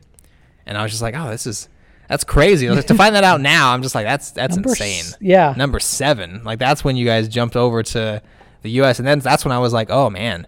Fire Emblem's been going on for a long, long time. Well, hasn't it been brought over earlier? Exactly. But yeah, that's the one of the games that I've gone back to play more recently. I bought a cartridge again because I think I either lost it or in my foolish younger years ended up selling it so that I could buy other games. Of course. Yeah. So disappointing when you start to care about having those things still, you know. It hurts so much, man. I understand. Oh, man. But yeah, so I got another cartridge for reasonable price. Like, it wasn't, I think in some places like GameStop, they was selling it for like $50 or something because it's now considered a retro game. Yeah. But I think I got it off Amazon for like 20 something. Oh, okay. Which was pretty decent, and I was like, oh heck yeah. I'm gonna do this. Oh, heck yeah. So I got that, started playing it on the Game Boy SP, and I was like, oh man, this feels right. This feels so good. Like this, because these I think are some of my favorites, or at least were some of my favorite Fire Emblem characters. And like one of the characters in there, Lynn, she's the main character. She appears in Super Smash Brothers, but only as a trophy item. She has like the green hair and the sword. She like dashes from one place and slashes, kind of stuff. Dashes from one place and slashes. Yep. That's how she does it. She like disappears and then just like plah and slashes them off the screen, kind of thing. But I think she was one of my favorite characters in Fire Emblem things. But yeah, going through and playing it again, I'm like, oh man, there were a lot of really cool characters like throughout this game and stuff. And I'm just like, I don't even know how. Like looking at it now, I'm like, I don't know how I chose which characters I wanted to have in the battle like ahead of time. Oh yeah, because I was just like, oh man, I want to. It's not like Fire Emblem Three Houses where I can train everybody up equally, because in this one there are set battles. You can't replay battles over again. Oh, okay. So if you are going to be using characters and you want them to be like high level and stuff, you got to keep using them. And you can't switch out your characters because otherwise everyone is like weaker levels. Oh. And I'm just like, oh, this is going to make the game real hard. So I got to just stick with very specific ones, which is tough. Not all of this is foreign to me because I've never played a single Fire Emblem game. Oh my gosh, Michael, we have to change this. Maybe. I know. Well, it's a hard sell if you don't like strategy RPGs. To for sure, with, for sure. Yeah, but very, very fun though. They introduced a lot of new like gaming style things to me, at least, because I never played much of these like type of games before, and I was just like, oh man, this is actually my jam. I like this a little bit, you know. I'm going to continue only playing these games for the rest of my life. Nope.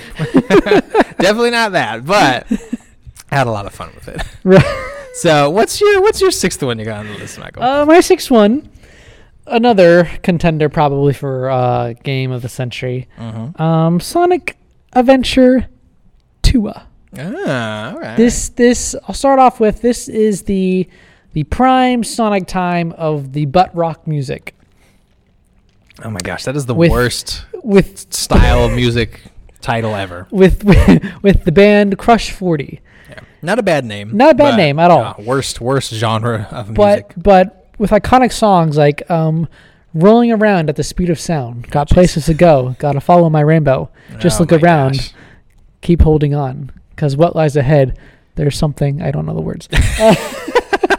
It's probably our 40s. Yeah, probably. That's what they say in there. But I know Sonic Adventure 1, I love the game, but I know it's not a great game by gameplay standpoint and stuff. Okay. Sonic Adventure 2, again, not an amazing game, but for what it was at its time, it was mind-blowing to me.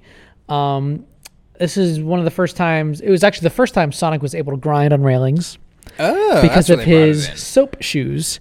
His what now? His soap shoes. I've mentioned this before. They're called soap shoes? They were an actual shoe you could buy. Oh no. It was marketing in the Sonic game. Oh no. Advertising. And his shoes allowed him to grind, but those shoes disappeared real quick. because no one bought them. Yeah, obviously. I can't imagine why. But Sonic can continually grind in his future games because of his soap shoes. You could. The story was good. Introduction of Shadow the Hedgehog, as we all know, one of the best characters in gaming history. You got to be Super Sonic and Super Shadow, which was super. You actually played as Shadow a little bit. Yeah, you did. Yeah, you played as I think it was different groups you played as. Just like in Sonic Adventure, the first one, you played different stories for each character.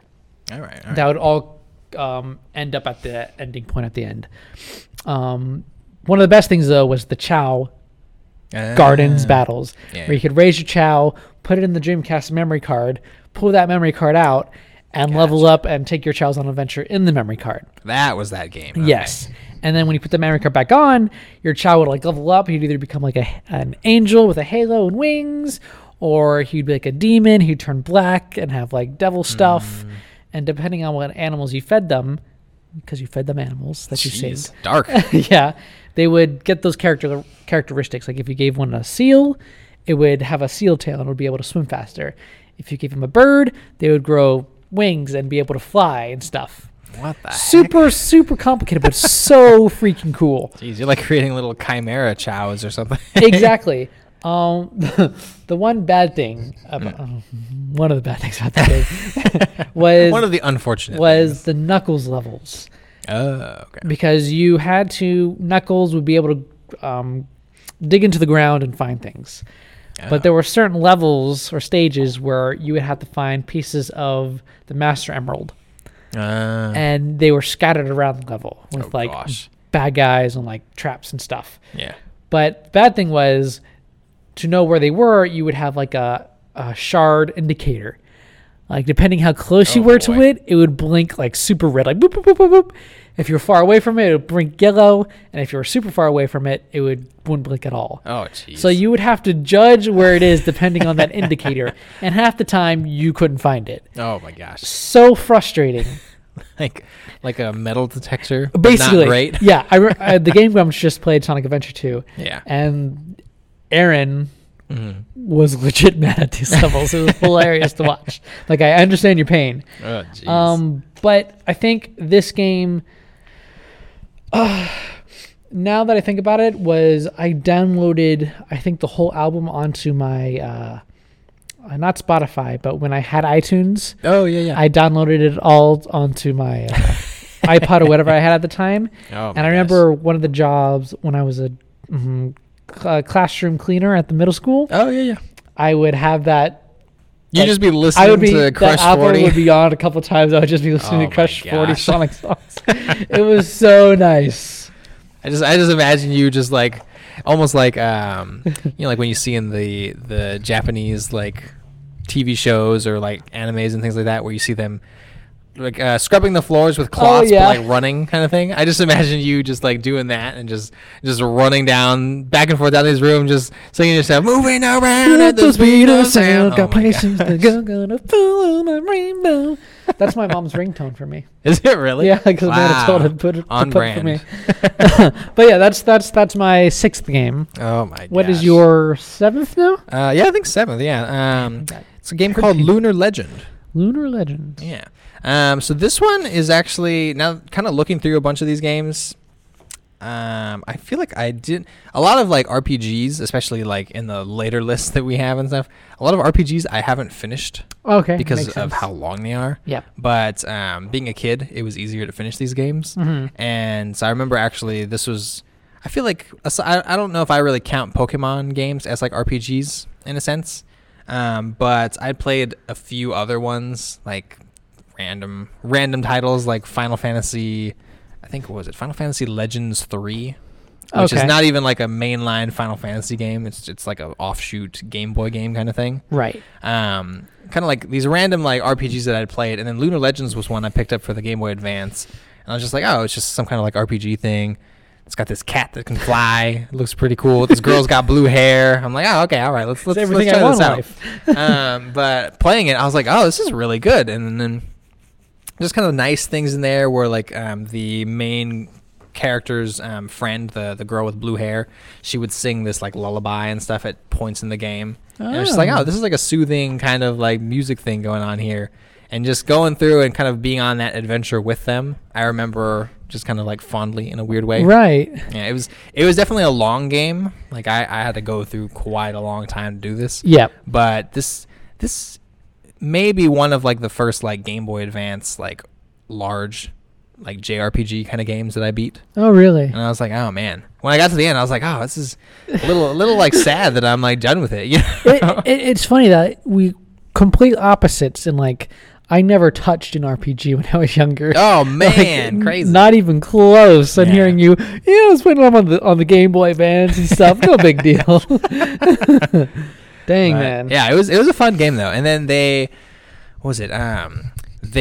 came. So I mean, the game itself, Lunar Legends, was a kind of like a revamped, newer version of a previous game under a different name, kind of thing. It still had like Lunar in the title, but like Lunar Silver Star or something like that, some other kind of thing. It looked very anime on the what's called the box art kind of stuff, which is I think what drew me in. I was like, oh, this reminds me of like, you know, Sailor Moon, not Sailor Moon in general, but just like that style of drawing kind of thing. It has that kind of like older 90s anime look. And I was like, oh, it looks pretty cool. I want to play it and try it out. And then that's kind of what drew me into it. But I found out later that they remade it again. And it has like slight differences, and there's a newer version that I have, and I think it was probably like a PS1 classic kind of thing that you could get. Okay. Because or like for PSP or something. It might have even been PSP. But I got that game eventually so I could play it on my Vita, and I tried it out more recently because I was like, oh man, it's been forever since I played this game, and the beginning parts had changed so drastically that I was like, whoa, is this even the same game? This doesn't seem familiar at all anymore.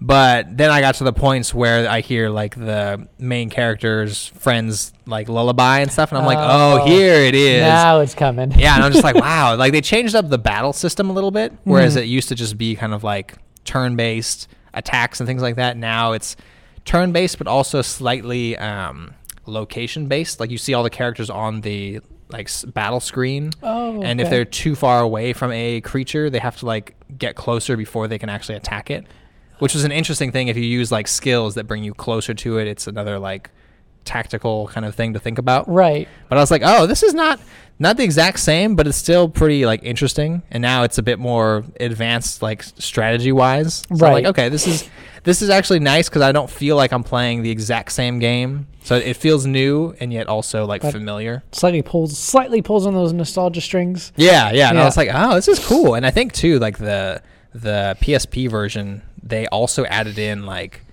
voice actors as well to like some of the cutscene things, which I was just like, whoa, you guys talk now? I don't remember this. This is crazy. But I was like, oh, this is pretty cool though. That's cool. Yeah, so I remember that one very fondly. Now, what is your number 7, Michael? Do you think I'm Superman? This is a trick question. You know, it may be a rhetorical because I feel like Superman. Oh, okay. And you know who also feels like Superman? Goldfinger. Oh, okay. What? And Goldfinger was a band that played in the Tony Hawk Pro Skater game, which is my number 7. That was a ride. Jeez. Like Tony Hawk riding those skateboards. Oh man, that's why I used the word. So Tony Hawk Pro Skater is probably my favorite Tony Hawk game. Oh, okay. I played them all. Number 2, 3, Underground 2. Number 5. No, that's the one I didn't play. The black mark on Tony Hawk history.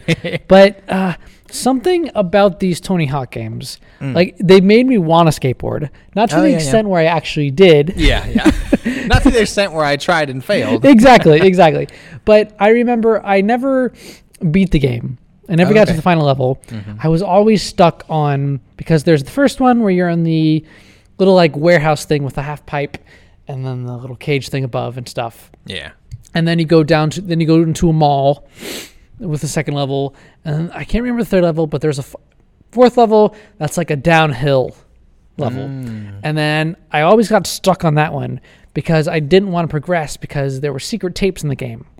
Oh, okay. That you can unlock. Gotcha. And I always use Bob Burnquist My boy. I love Bob I Burnquist. recognize that name for Yeah. some reason. That's weird. He was my favorite. I don't know why I liked him. Yeah. But he was always, because they always... Do you have the best stats or something? No, he didn't, which is weird, because they always showed the skateboarders, like a video of them skating and stuff.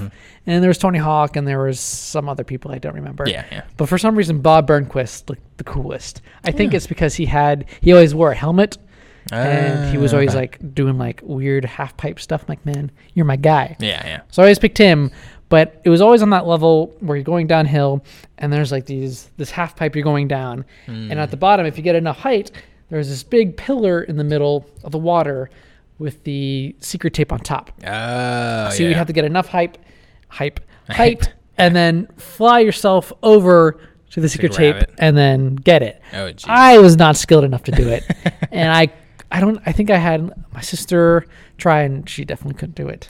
And my mom, I don't think my mom ever tried. Yeah. But I think it got to the point where I just stopped playing the game because I couldn't progress anymore. And I'm like, you know what? I'm done. Oh, man. I regret doing that because I wish I would have beaten the game. Yeah. Because I don't know how it ends and stuff. Yeah. But and then we went on to Pro Skater 2 and all that stuff. But this one always holds that special memory to me because of the music and because I could never get that freaking secret tape that I want to still get to this day. Oh, man. What did you play that on? That was... Dreamcast. Oh, Dreamcast. Okay. Most of these games are on the Dreamcast. Yeah, like I said, we got to get you a Dreamcast that you can like play some of these things. I'm going to beat some of these games when I get that doctor money. When I become a doctor. Getting that coffee money. Oh, not much money there. What's your number 8? So one that I talked about before, Golden Sun. Oh yeah, we talked a lot about Golden Sun. Yeah, and I don't think I need to say much more about it because we've talked so much about Golden Sun in the past. Just Nintendo, just make me another Golden Sun game. Come on. And that's it. That's it. Mic drop. We out of here.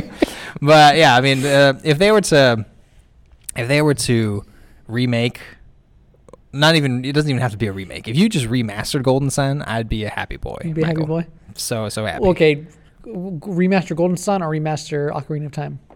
Golden Sun. Oh wow, no hesitation. I'd choose it. Yeah. No I hesitation. choose Golden Sun. Because like Zelda games, we got other Zelda games. You know, like we got the Breath of the Wild sequel that's going to be coming out probably in like a few years. Yep. But fantastic. No Golden Sun on the horizon. No. Probably That we know for a of long yet. time. Yeah, I mean, gosh, man. Nintendo is just they're missing a real man. For real opportunity. I was gonna say real opportunity, but I'm like, no, it's a very cult game probably at this point. Maybe good old Doug Bowser. He's a Oh man, hopefully he's a Golden Sun. He came to Nintendo addict, just to make Golden Sun remaster. Man, that would make my day. But it's just if they were to make another Golden Sun, man, it'd be so good. But I'll throw in a fun fact because this is something I didn't know previously, and I learned it recently from Gerard the Completionist. I saw that he had played Golden Sun on one of his more recent videos, I guess. And if you know who this YouTuber is, he goes through and plays video games to completion. So he gets all the items, plays all the levels, beats all the bosses, even like secret levels and stuff like that. So he did this for Golden Sun, which I was like, "Ooh, man, props." That's a lot. Yeah, a lot of stuff to do there, especially when you get down to like the secret like weapons and stuff from like specific monsters that drop them. I was like, man, I didn't even think about that as being like a thing. I think back then I didn't think about it as if like these monsters dropped secret weapons kind of thing. I was just like, oh, I got a cool weapon for no reason. Maybe I was supposed to get that, you know? Luck. But yeah, it was probably just luck based. But him talking about it, I guess when he did like some research, he found out that Golden Sun, so the first one on the Game Boy Advance and the second one, Golden Sun: The Lost Age, those two games are actually they were supposed to be one full game. Oh, really? And because of like the amount of stuff that was going to be in there, they were just like, no, we have to cut it in half. So they left and I never finished Golden Sun. I want to go back and finish it eventually. But they apparently cut the first game at like somewhat of like a cliffhanger kind of thing, so that they could go into the second game and like finish up the entire story that they were trying to tell. Oh, that's and I was like, oh man, this is crazy. I have to go through and play these things now. That's almost like different game, but what they're doing with the sequel for Hollow Knight. Oh yeah, It was yeah. going to be For the what is it called, the Silk Road or something? something like that. Silk Song. Yeah, Silk Song. Yeah, I was like Silk Road is a different thing. It was going to be a DLC, but like we have there's too much in this game, Yeah, yeah. so we're just going to make it a whole new game. Or like God of War. Or God of War, yeah. Yeah, another one there too. Yeah. It's like I wanted to put this in the game, but It's too big. it's gonna be too large. So let's just put it in the next game. But yeah, a lot of good stuff from that game though. And I think I ended up stopping playing it because I was at a point where I knew I had missed one of the little like creatures you can collect, the djinns. Okay. And I knew I had missed one, and I couldn't figure out how to get back. And so I was like, oh my gosh. I was on a tirade of like, I'm trying to collect all of them, and I was like, I'm so deep into this, I can't just like restart the game and do it all again because it's gonna take a long time. Right. So I think I ended up just like, I think I probably just like lost the will to like keep on going because I'm like, I want to finish it, but at the same time, like I know that I'm just gonna be annoyed that I missed this one in the previous city and now I can't go back. I'd I'm be like, just like, screw it. Yeah, that's why I was just like, I can't do it anymore. I gotta put this down. Oh gosh. Oh man! And the funny thing is, I had that game and I had the Lost Age. Like for some reason, I had both of them. I bought, I guess, like both of them, or I got both of them as gifts. I don't know how it happened, but I had both, and I was ready to play the next one once I finished the first one. But I just like, nope. I just can't. And then I kept them for so long, and then eventually found out that the cartridges on the inside had corroded. Of course. And then I was going to play it, and I was like, why won't it read the cartridge? And I looked, and I was like, oh, no, they're all, like, rusted. I can't use these things. No, you can't. And I had to throw them away. It was the saddest day ever. That would hurt. It did hurt. It hurt real bad. What's your next one that doesn't hurt, Michael? Oh, this one definitely doesn't hurt. That is Pokemon Crystal. Oh, For the Game Boy Advance. Or Game Boy Color. Yeah. This was the last Pokemon game I played prior to Sword. Yeah. I think I liked this one more than Silver and Gold. Yeah. Because I played Silver, and I think Amanda played Gold. Okay. The thing, it wasn't too much different from Silver and Gold. Yeah. But it was just, there's like different things that they changed. Like they changed the animations, like when you go into battle, your animation, Pokemon would do like a little move or something. And that to me was like, oh my god, this is we're advancing in graphics. We're advancing in technology. I like that the legendary dogs were the prime. Oh yeah. More the prime so, focus kind of thing. More so. Was it Ho-Oh and Lugia? No, you're sorry, Suicune? Suicune, yes. I can never say that name. Suicune was like the main, like it was super strong, and like you couldn't really catch it that easily until like the end of the game and stuff. I unfortunately don't remember the story in it, or like who was they're Pokemon games because they don't have like a huge story. Yeah. But there was something either that Team Rocket was doing, or there was like another weird thing going on. Yeah. I forget what it was. All I remember from that like generation was that like when you beat the game and you beat, what was it? You beat all the gym leaders and then fought, I guess it must have been the Elite Four or something. Yeah. Then you unlocked the what was it? Because that's the Johto region, right? Then you unlocked the Kanto region, which was the blue, red, and yellow. Oh, really? World, and I was like, "This is crazy." Maybe that was the thing I liked about it too. I don't even remember that at all. Yeah, it's like you go through all that stuff, and you're like, "I'm done," and then they're like, "No, we're going back to Kanto." Yeah, I was like, "Oh, it's crazy." I'm even more upset they got rid of the game. God dang it! And then now that this is a super old game, so it's not spoilers for anybody, but cover your ears if you haven't played these and are going to play it sometime in the near future. When you go through and finish all that stuff, you go back to the Kanto region, go through, and I think you get like their badges as well. So you come out with 16 badges at the end of this entire game. Then when you go and fight like their Elite Four kind of stuff, so after their Elite Four, the final, which was Lance in the blue, yellow, and red, right? The final person you fight is Ash or Red. Oh, that's right. Yeah. And then it's because he beat Lance, or you beat Lance in the previous generation, and now you're the top dog, and then this new kid that you're playing as has to go and fight your old self, and you're fighting your old team like remember that. Pikachu and Bulbasaur and not Bulbasaur, but what was it Blastoise? Blastoise, and, yeah. Charizard and all Venusaur, all these things. It's just like, whoa, this is crazy. that. I forgot about that part. Yeah. I know, man. Man. So Pokemon Crystal is my number one. But it's still, Reordering the list right now. I think, I don't want to say, because I think Sword is my favorite Pokemon game. Yeah. But Crystal still holds that place. I'm sure if I went back to Crystal and I played it now, it might be a closer decision. Yeah.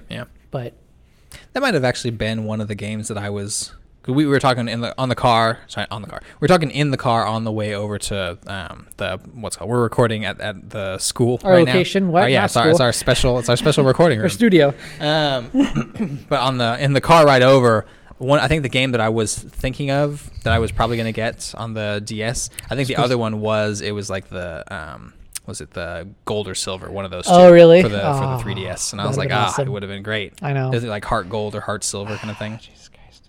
You should Heart gold or soul silver, something like that. I have no idea. But yeah, now I'm thinking about those games. I want to go play them again.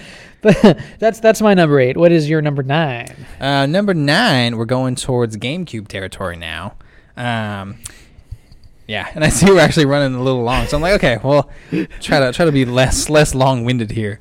Tales of Symphonia. Oh yeah. Yeah, so that one, I think we've talked about before. That's one of my favorite Tales games. Mm-hmm. All I remember from that game is that old granny woman turns into that green monster. Yeah, the very beginning of the game. I'm like, oh my gosh, Michael, we have to like sit down and play this game for you. But yeah, I love the characters in this game. This was my first entry into the Tales of series, and ever since I've just been, man, whatever this studio is doing, You're doing right. Bandai Namco or Namco Bandai, whatever they've been called over the ages, because they've switched. The order has changed before, and I'm just like, it's so weird. But their like formula that they have going on is solid, you know. And now I'm just waiting for the next Tales game, Tales of fantastic. I know people are saying Arise, but I want to call it Odyssey. Whatever it's called, just give it to me. Mm-hmm. Yeah, I'm just like, oh, it looks so good, especially for a Tales game. I know. Because Tales has always kept that specific art style. Mm-hmm. Small changes here and there, but not like huge ones. This one looks like a more drastic kind of change. I'm like, oh, I'm ready for it. Been waiting for this moment, man. Mm-hmm. Hopefully we'll get that next year. Hopefully. But yeah, that one's my one on there. First one in the GameCube area. Oh, okay. What's your next one, Michael? Mine is Simpsons Hit and Run. Oh, okay. Which is weird. I've never been like a huge Simpsons fan. Yeah. I never really watched the TV show. I've seen the movie, which was very good in my mind. Yeah, that was actually really good. It was very good.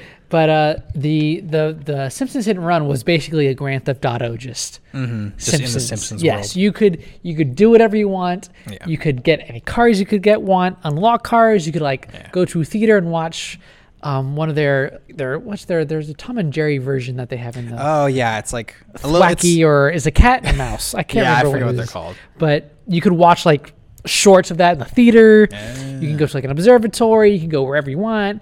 But the game was also very glitchy. Oh, and you could abuse that to your advantage. Like you could, I remember going into a phone booth and getting like Homer, and then unlocking I think it was like a red Ferrari. But, okay.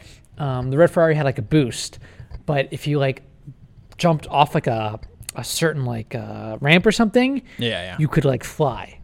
Oh, for like a good couple minutes. Jeez. So instead of like fast traveling, you could just like go across the city. You're there. So much fun. Safely made it, guys. Exactly. And this is, I don't think I ever beat the game because I was just having too much fun, just running over people and stealing people's cars and stuff because you could. Yeah. But I wish I could go back and play this game.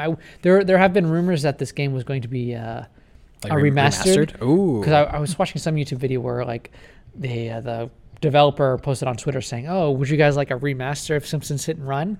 And people were like, "Oh my God, are you gonna do it?" And he's like, "No, I was just asking you a question." I'm like, "Oh man, that's don't toy with people's emotions like that. Yeah. But that would be really cool if they did that. I would that would buy be pretty cool. Yeah. Yeah. I've never played that game, but I've always heard good things about it. So good. So yeah, I don't really care for the Grand Theft Auto games. Yeah, and me stuff, neither. But I think because Simpsons Hit and Run sounded like it was similar, but not like quite as, you know, like serious and like vulgar and stuff. Very, it seemed like very it'd be stupid. more fun. Yeah.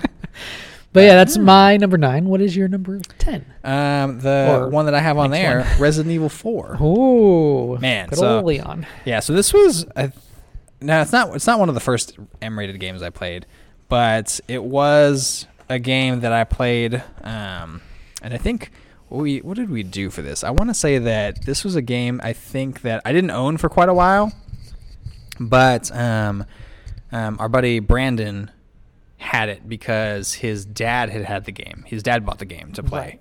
And so because of that, like, we kind of all shared it. And this is a game that, like, Angelo and I especially, like, went crazy over, just like going through. Angelo even more than me. He's played the mess out of that thing. Yep.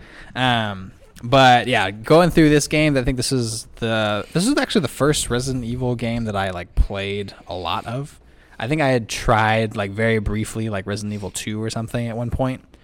Yeah, I think I was playing on someone's like Sega system or something, and I was just like, oh yeah, I don't really know what's going on in this game.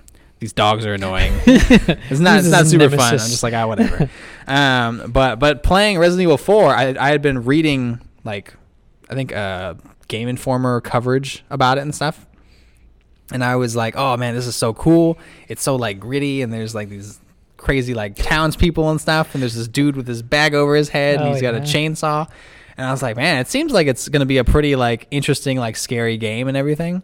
And so when we finally got to play it, I was like, whoa, this is pretty intense, trying to go through and avoid people and managing your inventory and how much ammo you have and stuff. Saving on typewriters. Daughter. Oh yes. Yeah. Saving the president's daughter.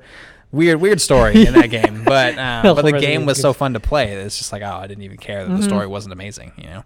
Another game. I don't think I've played any of these games you mentioned. Dang, really? No. That's crazy. Yeah. To be fair, I don't think you played any of the games. Yeah, I was gonna say maybe Tony Hawk. Did you play? I think I dipped a toe into Tony Hawk's games. You know? Fair. So my next one, my number 10 is it wasn't a very big game, or it is a big game in like Japan and stuff, but okay, a very simple game. Choo Choo Rocket. Oh, okay. Choo Choo Rocket. I've heard of this. Was on the Dreamcast. Best system ever. It was on the Dreamcast, and it's a very, very Japanese game. The music was Japanese. Oh, okay. They weren't singing Japanese, but it was very like anime-esque or like pop girlish sounding and stuff. Gotcha. The object was there were cats and evil cats, and you were mice.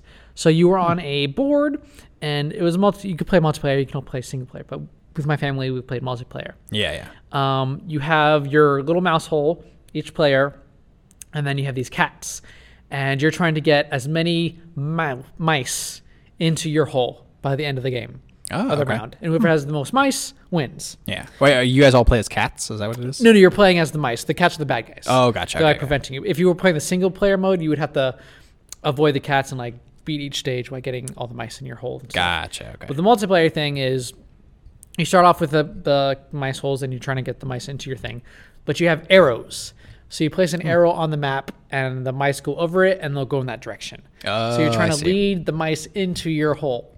But you can like prevent other people from getting there. So you put an arrow by another person's hole, and then it would bring them around to their hole, and then you put an arrow there, and then go around. So it got very, very frustrating within our. Yeah. I remember I never won.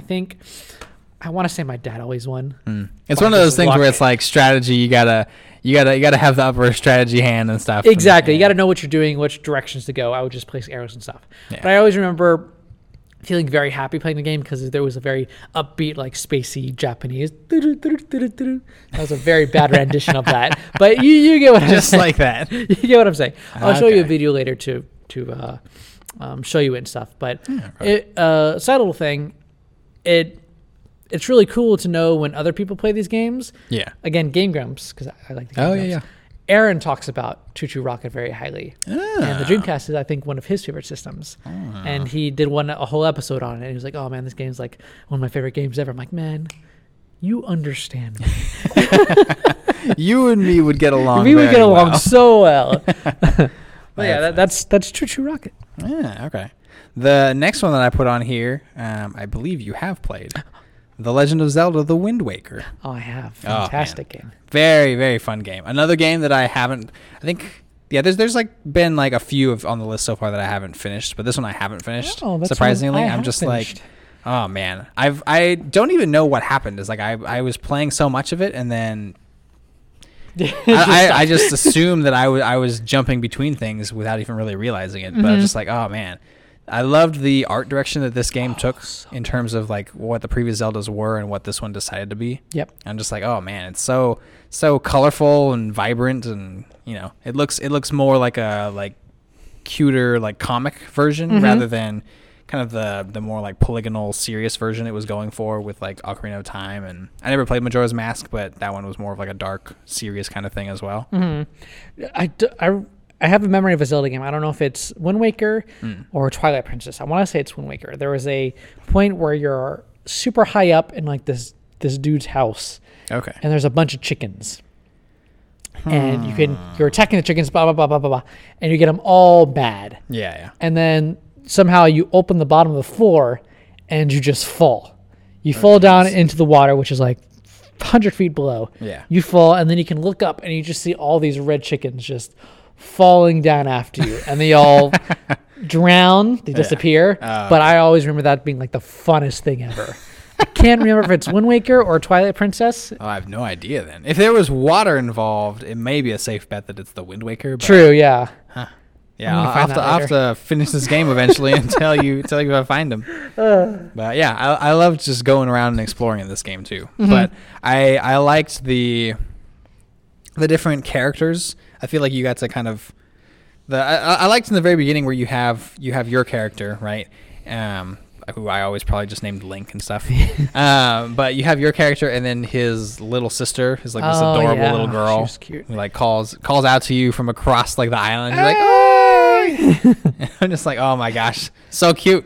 But yeah, just kind of like going on this adventure to go and save her. And I was like, oh, this is a pretty like serious thing.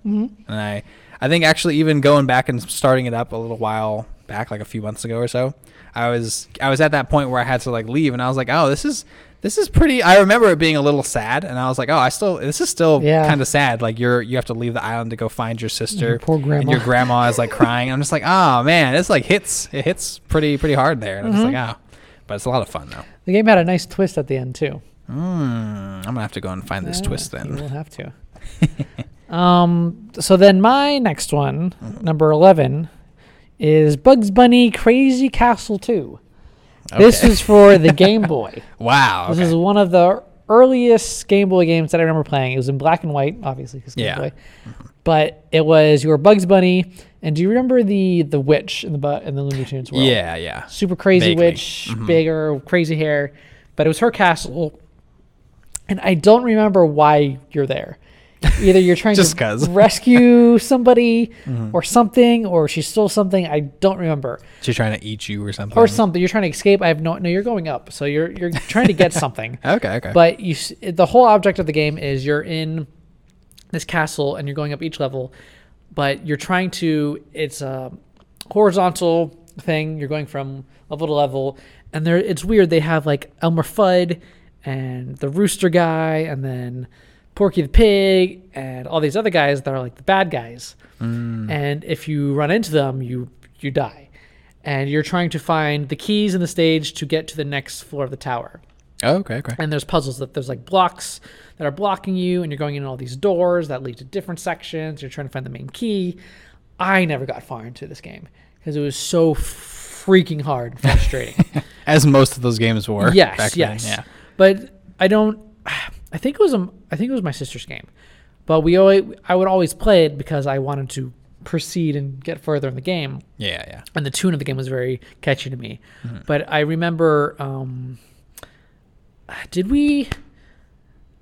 I want to say we sold it at a garage sale. Yeah. And because I didn't want it anymore, because I didn't want to play it anymore. Oh, okay. And I regret that decision, like all my other decisions. But I think I went on YouTube later on and found like the ending of it, and I was like, oh, I'm not really missing much in the Yeah. But playing it in the early stages, I remember enjoying it because it's Bugs Bunny. Mm-hmm. And I remember when I was a kid, I'm like, oh man, I'm solving these puzzles. I'm super smart. Yeah. And I would get stuck. I'm like, man, I'm not super smart. Oh, these puzzles just got harder all of a sudden. Exactly. What's going on? What are you doing to me, game? But yeah, I think of that game fondly. Yeah, The 1991 game. Wow. By the way. Jeez, man. Yeah. Game's older than you are. I know. That's crazy.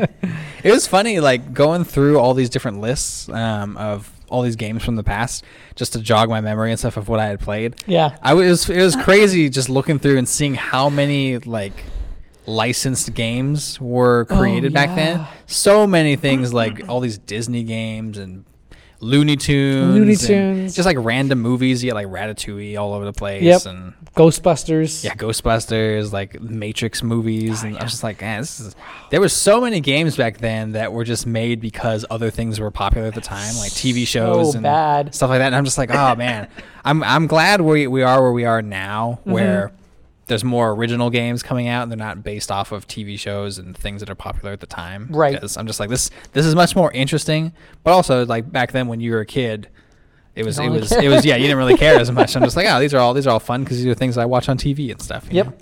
But the next one I have on here, now we're moving to Xbox territory, which is basically where we're going to kind of stay. It's going to be Xbox and then the 360 later on.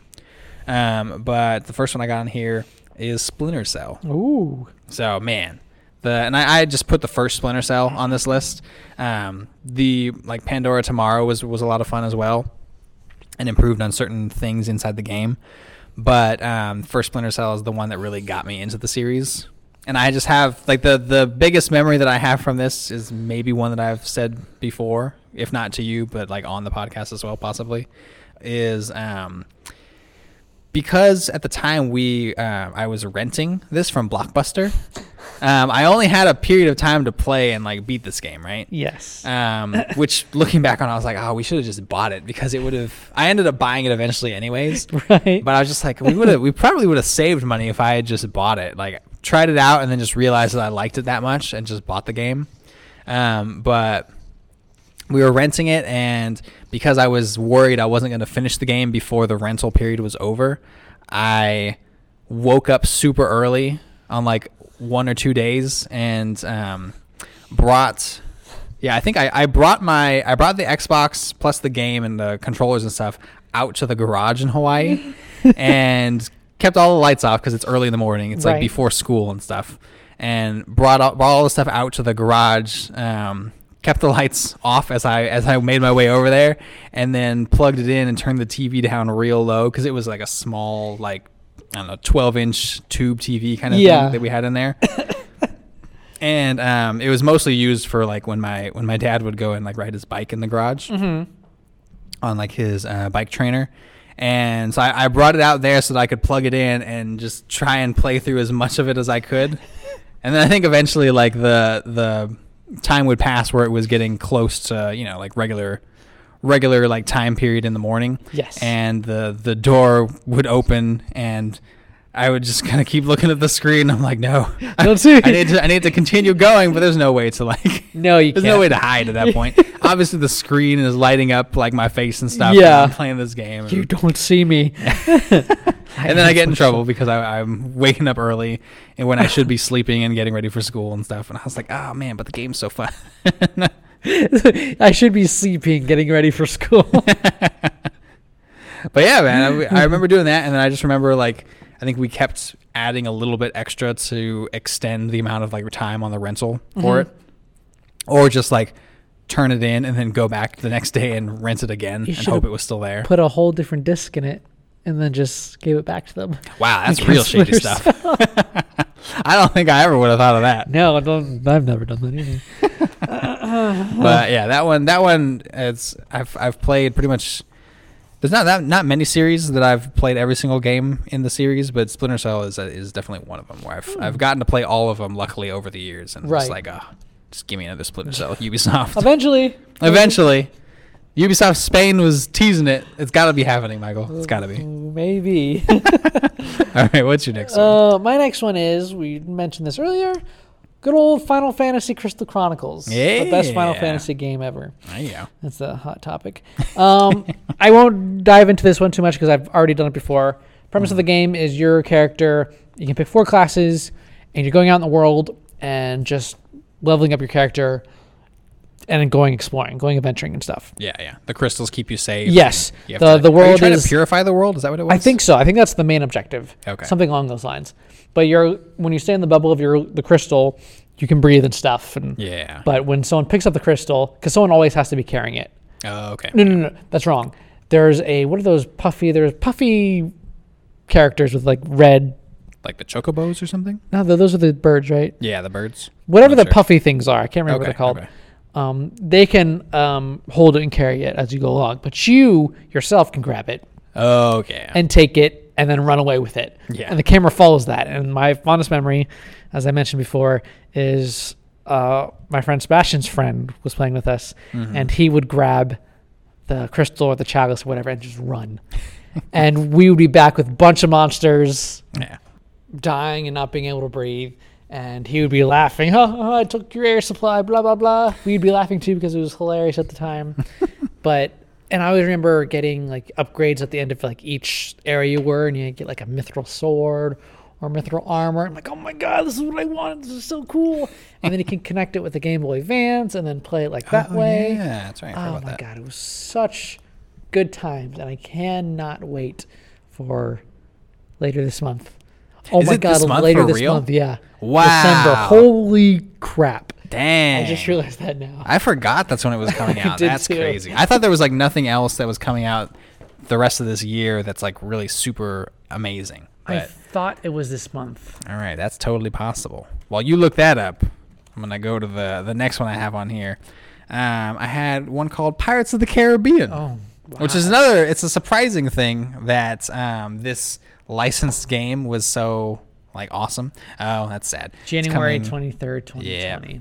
Okay. Box. Okay, so pretty close though. We're like a couple months away then, basically. Yeah. But yeah, so Pirates of the Caribbean. I think I've mentioned to you before, but possibly not on the podcast, that when I got this game, I got it at Costco, right? And now when you think of getting games at Costco, you're like, sounds kind of like, especially back in the day, it's like it's kind of like sketchy a little bit. Like you don't expect to get good video games from Costco, kind of thing. Like on very random times you'll get some good stuff, but not all the time. But this was one of the times where I was like, oh, I actually got a really great game from Costco and didn't even realize it. Pirates of the Caribbean. Yeah, so it was just called Pirates of the Caribbean. The only tie-in with the movie that it had was that the Black Pearl was in the game. Okay. It's not like Barbossa was the captain of it, I believe, or anything like that. And Jack Sparrow wasn't in the game, nothing like that. No, like Elizabeth or Will, things like that. But you create like this, or not? I don't know if you really even create it. You play as this captain. He's kind of like, you have a ship, and you start off with a real like small ship, and then somehow later on to like the next like area that you go to, you run across the pirates that are aboard the Black Pearl, and that's kind of where like the story starts to pick up and whatnot. But the most fun part of this game is just sailing around on the ocean and stuff. So you can be in like actual like ocean mode, like where you see your ship and you're sailing and whatnot, or you can just and that's usually like when you're actually like playing against other ships. So like you'll just kind of control your ship as it's going from place to place, and if you run into an enemy ship icon or like ships that are like neutral or someone that you just kind of like want to fight against, you can choose to go into battle against them. Oh, that's cool. Yeah. So it's like sometimes they'll come after you, in which case you can either fight them or avoid them if you're fast enough. Or if it's like a neutral ship, you can choose to like go back into the sea view and whatnot, and you can ride up against them and then like start attacking them, and then your relationship with the country that owns the ship changes, and so you can become like a pirate if you want to, or you can become like allies with certain countries and things. So this is where Assassin's Creed Black Flag got their part. Quite possibly, quite possibly. But it's like the RPG version of like a pirate game, basically. One of the earlier ones that I can think of, at least. You're selling me on this game for sure. Yeah, this was a real fun game. I got Angelo into this game as well because I had the copy, and so I let him borrow it, and he's just like, "Oh my gosh, like this is great, This like is very good." so we both got super into it. And it was just one of those games where I think he eventually bought it as well, and so both of us would play this game like side by side with like two TVs in his room or in my room, kind of thing. OG days. Yeah. Oh man, that was like middle school days probably. But then just kind of funny like random fact is so this game came in a bundle package at Costco. Mm-hmm. It was this game, if I remember right, which is the only reason I wanted the bundle in the first place. The other two games I wasn't interested in, and I was just like, well, I have them still. But so you got Pirates of the Caribbean in this bundle. You also got, I think it was NHL 2004.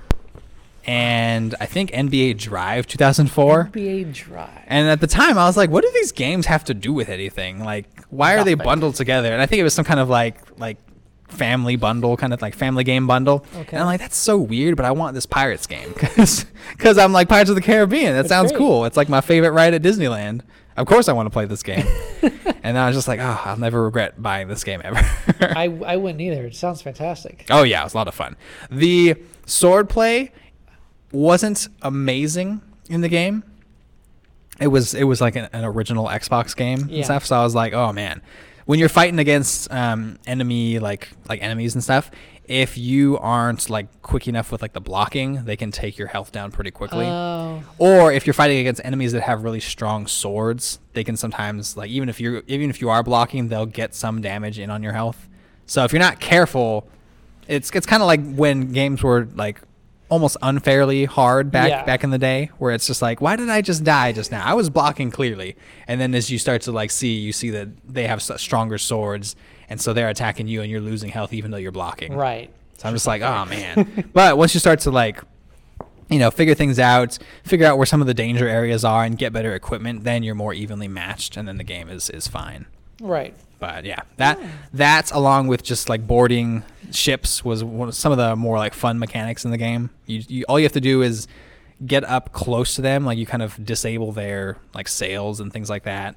You shoot like specific cannonballs so that they stop moving, and then if you're going a similar speed to what they are, or you slow down enough, then you can get the option to board their ship, and then you just have to defeat their crew, and then you get to either keep their ship or sink it. Oh. Yeah, and then you get all the loot and stuff as well. I'm just like, oh, it's quite addicting. They need to remaster this one too then. Oh, right? That's why I'm just like, man. When they eventually came out with Pirates of the Caribbean games that actually had like Jack Sparrow in it and stuff, I was hoping it was going to be like this one, and I don't think it was. I'm just like, it's too cartoony and licensed now. Yeah. I'm just like, it's not fun anymore. Disney. Yeah, but fun game though. Fun game. Cool. Cool. So my next game is another game I've talked about before, and that is my favorite racing game, and that is Need for Speed Underground 2. Oh, yeah. I've talked about now there is a story mode there, not fantastic, but the aspect of driving around in the open I forget what the city was called, but you're driving around in a city at night. It always stays nighttime. Oh yeah. Doesn't change it. Doesn't change it today, and it's almost like raining too, so you get that like almost like kind of like glossy neon feel. Yes, very much so. But you go around doing events, doing drifting or races or whatever. The customization was always my favorite. You could neons, there was paints, and there was like vinyls, and there's a whole bunch of stuff you could go through. Yeah. But my favorite part of the game was the soundtrack. I've talked about this before. It's so good. Like the opening song of the game is Little John's, what's the song called? I was going to say, I don't even know any Little John songs. That one. I don't know the beginning of it. But that one was the opening song to the game. Oh, okay. And you could be driving around, and that song would play, and then it would switch to Black Betty. Black Betty. God, it was so good. And then it would switch to like some like like heavy metal, like AC/DC song. Oh wow. Like I think it was Highway to Hell or whatever. Yeah. But I'm like, this is what I want to be listening to when I'm driving. Yeah. Especially at nighttime. And there was no. There might have been cops, but only if you did like a whole bunch of damage. Oh, So you okay, never okay. had to worry about cops following you if you drove past them or whatever. You were just at your own will doing whatever you wanted. Yeah. It's always so good to me. That's like a real important part of all these like racing games or like even like skateboarding games, things like that, is like the soundtrack has to be really my God, good. it's got to be real good. Yeah. If it's lacking, then it's not going to be as fun. Yeah. It's like wrestling. If the crowd's not into a wrestling match, it kind of takes away from the match itself. Yeah. It's like, I don't really want to watch or play this kind of thing. Exactly. Oh, man. Well, what's your next one, though? Next one is one called Phantom Dust. Oh, I know this one. I've seen you play this one. Yeah, I was going to say, you might have seen me play this before. Really weird, kind of like cult classic game. But a while back, I think a few years ago, Microsoft on a conference made the announcement that they were going to do a remaster or like a remake or remaster of Phantom Dust. And I was just like, whoa, man, What is this? you guys are going nuts, you're going crazy here. Because I was super excited. And then hadn't heard about it for a long time, and then finally eventually found out that I guess it had gotten canceled at one point. And I was like, oh, that sucks, because that would have been like one super exciting thing to see, is like Phantom Dust like in reimagined and everything like that. But the game, it's like you play as these people with like superpowers basically, and kind of has an interesting battle mechanic where you change out the kind of like abilities that you have. Okay. It's like you'll find these abilities over time, and it's almost like a interesting like card system in a way. Right. But you can have so many abilities that you bring into like a battle with you. But when you're in the battle, you're free, like you're running around like all over the place on the map, and then you use your abilities to like take down the enemies basically. But I always just liked the way that the combat felt, because when you would knock somebody down, either just knock them down, or sometimes you could knock them like off of like ledges and things. You would knock the person down, and then their body would hit the ground like hard enough that it makes like a crater a little bit, jeez. like a small crater in the ground. And it was always like a very satisfying kind of thing where it's like you knock them over, and then this crater just like, and I was like, oh man, I'm so powerful. yeah, it's like you feel like the impact when it happens. So I'm just like, oh, it's crazy. But I liked that you could do stuff like that, and then even like knocking them off of ledges. They'd take the damage from your skill that you used, and then also take a little bit of extra damage from falling off the map. Oh, okay. And then when they reappeared on the map, they'd make that crater thing. I'm just like, oh man. But yeah, it was a fun kind of experience just going through. The story was very strange. Like nobody has memories, and you're trying to figure out what's going on with this world. Did you ever beat it? But yeah, I did. Oh, And okay. it had some pretty cool twists in the story, and I was like, oh man, this is pretty. I wasn't expecting this to like happen, but it's pretty wild. But the nice thing though, even though the remaster or remake, whatever they were going to do with it, got canceled, they put up the game for free on Xbox One. Oh, So I think wow. pretty much anybody can just download it, and I think that was like a concession, because it's like, oh, we told you guys we were going to be making this thing, and people were excited, and then we canceled didn't. it. So we'll at least give you the other game for free. And I was like, okay, that's very nice. Freaking Xbox canceling games. That was back like kind of somewhat earlier in the console generation, when there were a lot of things that were being announced, and then all of a sudden they were just disappearing. Yeah. And I guess it sounded like it's because like the projects weren't doing super well. Right. I think for the Phantom Dust project specifically, they mentioned that I think like the amount of money that it would have taken to finish like the game and stuff was going to be way too much. Oh, really? I think they were saying it was going to be close to like $5 million or something like my that. goodness. Which for a like more of a cult classic game is a bit high. Yeah. I was just like, oh, that's tough. Yeah. So I understood business wise why they probably couldn't go through with it, but still sad though. Man. Yeah. What's your next one, Michael? My next one, going with the underground route, is Tony Hawk's Underground. Oh, yeah. Now, this was the first installment of an actual story in the Tony Hawk series. You, I always get number 1 and 2 confused. It's either number 1 was Tony Hawk bringing you on, and you're on this underground tour and trying to get the highest rank. Yeah. And you meet like Bam Margera and Bob Burnquist is there. Bob Burnquist, of course. And then Tony Hawk and all these other people. And then you go to all these different countries around the world, like Australia and Spain and Brazil and all this stuff, where Bob Burnquist is from. Oh, okay. But it's either that one or you're in teams. Bam Margera's team versus Tony Hawk's team. I'm pretty sure that's number 2.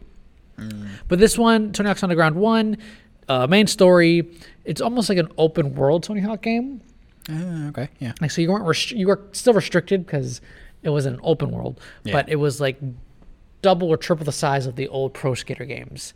And you can go around and talk to people and do like side missions and stuff and unlock like secret people that would come out and give you like super cool skateboards or like motorized things. You can just ride around and stuff. Really, really cool. And there's voice acting in it, obviously. Oh, okay, yeah.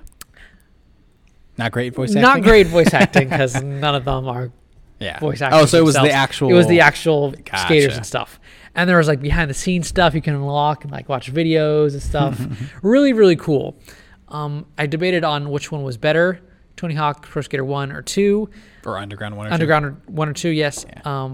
But I settled on 1 just for the fact I beat 1. Oh, gotcha. And in my mind, that means I'm pretty sure I liked it more than 2. Yeah, you're more invested in seeing it through to the end. I think 2 had too much Bam Margera in it. And I like Bam Margera, but not that much. Not that much Bam Margera. But yeah. Okay. As you can tell, I really like skateboarding games. Yeah, I was gonna say, I'm surprised that like I expected multiple Sonic games on the list. I was surprised that there's 2 skateboarding games on there, and I was like, oh. I wish I was a skateboarder. Yeah. What's your next game? The next one is one that's popular with a lot of people, Halo 1, Combat Evolved. Yeah, I played that one. So, and I think one of the main reasons I remember this fondly too is because aside from playing it on my own and just playing as Master Chief and going through and fighting the Covenant and all those people, it was something that I actually played with my dad as well. Oh, so like we both played the co-op together, which was a lot of fun. And I think the next time that I probably visit and stuff, I'll probably end up bringing my Xbox, because now that we have the Master Chief collection and stuff, I may be able to hook it up so that we can play it again, which would be really cool. That would be cool. Yeah. And the nice thing too is that I know my dad was a fan of the first game. Not so crazy about the second or third one, because you also played as the Arbiter in there. Oh, okay. The Covenant elite that you had like a rivalry with in the first game, basically. But yeah, I wasn't crazy about those parts either, where you played as the Covenant and stuff, because I didn't really care for the plasma weapons and stuff. They just didn't feel as they didn't feel as good as the human assault rifles and pistols and things. They felt kind of more, I don't know, airy. They didn't feel like they had that oomph when you actually used them. America. But the going through and playing number 2 on the Master Chief collection, after it's been remastered and stuff, I was like, whoa, this feels real good, and it looks really nice. Oh man, I remember. Did we beat number 1, 2 together? I think we did beat I think we beat number 1 and maybe number 2 as well. Oh, okay. Yeah, we might have to go through and play the next. Did we? I don't know if you played 3 with me or not. No, I don't think I did. Okay, because I remember I went through and played 1, 2, and 3, and then I started number 4, and then I have to go and finish 4 and 5 eventually still. But I after going through, I was like, oh yeah, I still remember the last level of the first game where you're riding through this spaceship and things are exploding around you, and I was like, oh man, they just had such a good way with the cinematic story and everything, making things feel dire, even though, I think on a couch if you playing don't, a game. yeah, even on a couch playing a game, if you don't make it out in time, I think you do just blow up and then you have to do it again, kind of thing. But yeah, it was a lot of fun. Just the frantic nature of going through and having to drive this Warthog, which sucks to drive. Oh, yeah. I can imagine. Oh goodness. But what's your next one? My next one is my favorite fighting game. Oh. And that doesn't say a lot because I don't really play fighting games. Yeah, I was gonna say, I didn't know you had a favorite fighting game. Dead or Alive 2. Wow. for the Dreamcast. Crazy. It was the only fighting game we had. No, okay, that's wrong. We also had like Tekken or King of Fighters or King of something? Fighters for the Ah, Dreamcast okay. that we had. And we played that one a little bit, but Dead or Alive 2 was my favorite. Story mode was complete garbage. There wasn't really a story mode. There was this weird. As most fighting games are. Every character right? you chose, you would get to the final boss, and this weird dude with a big nose, and he had wings. Oh, the Tengu. Is that his name? I think so, Yeah. Okay. No idea who he was or Yeah. what we were doing there, but I did most of the characters' story and stuff and bleed it. But when I played people, I only chose one character. Was One it- character only, because he it- was the coolest character. Oh, okay. Yeah. Was it... Okay, I'm trying to think if he's like Hayate or something, or one of the ninjas. Nope. Think of a cool looking dude. Cool looking dude. Sunglasses. Oh, you're talking about the boxer dude. What's his name? Zach? Yes. Ah, okay. Zach was my favorite. He had super cool kicks. He would do like Michael Jackson's whip-paw moves. Yeah. It would also, Wait, Michael Jackson? yeah. Like you mean like not- Bruce Lee? okay, I see. It wasn't. I did the voice, the Yeah. noise wrong. Yes. It was more like Michael Jackson moves or Gotcha. sounds.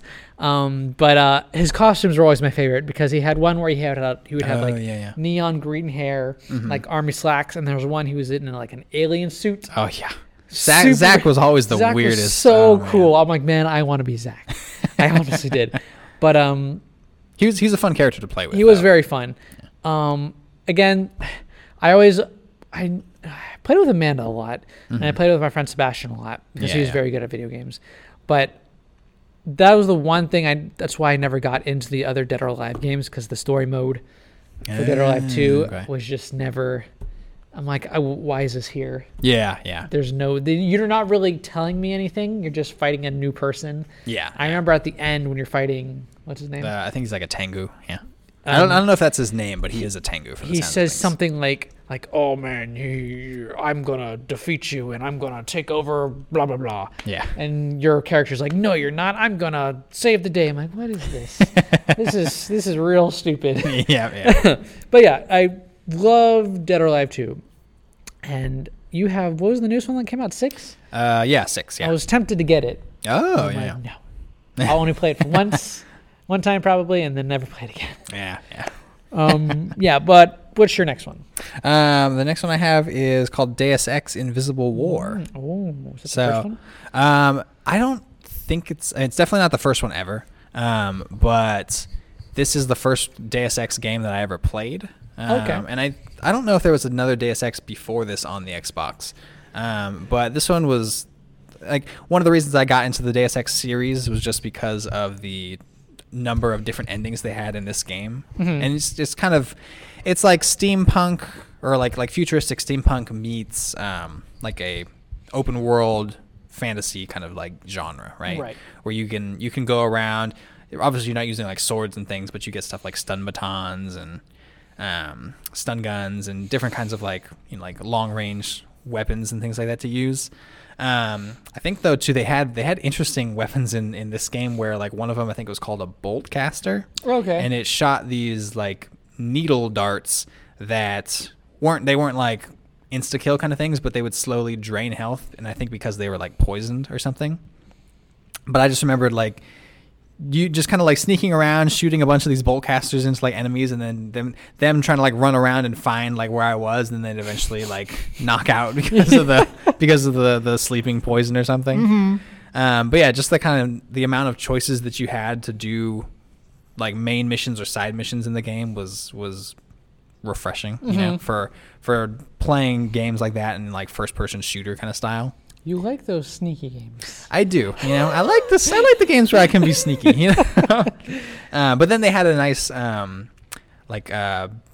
like a bionic modification kind of system as well, where like you would find these I think they were like nano bots, like packages or things that you would use on yourself. Okay. And you could either use like the normal ones that you find, or sometimes you'd find these like special like black market versions. And the black market versions could unlock kind of like more like secret abilities and stuff as well. That's cool. Yeah, but you kind of had to choose which ones you wanted, because you could only put like, you could either put a regular one on there or a black market one, and then that would change the type of skill that was in that specific like ring on like the skill tree. Right. So it was fun trying to like mix and match and see which ones you actually wanted to use, and then getting to the end of the game where there's like, was it like conspiracy alien kind of things going on? I'm just like, oh, it's a lot of things happening. But was this cool. the one before Mankind Divided? This was the one before Human Revolution, Okay, which was the- before okay, Mankind Divided. Okay, Yeah, okay, wanted to be yeah. sure. And I don't even think your character plays any.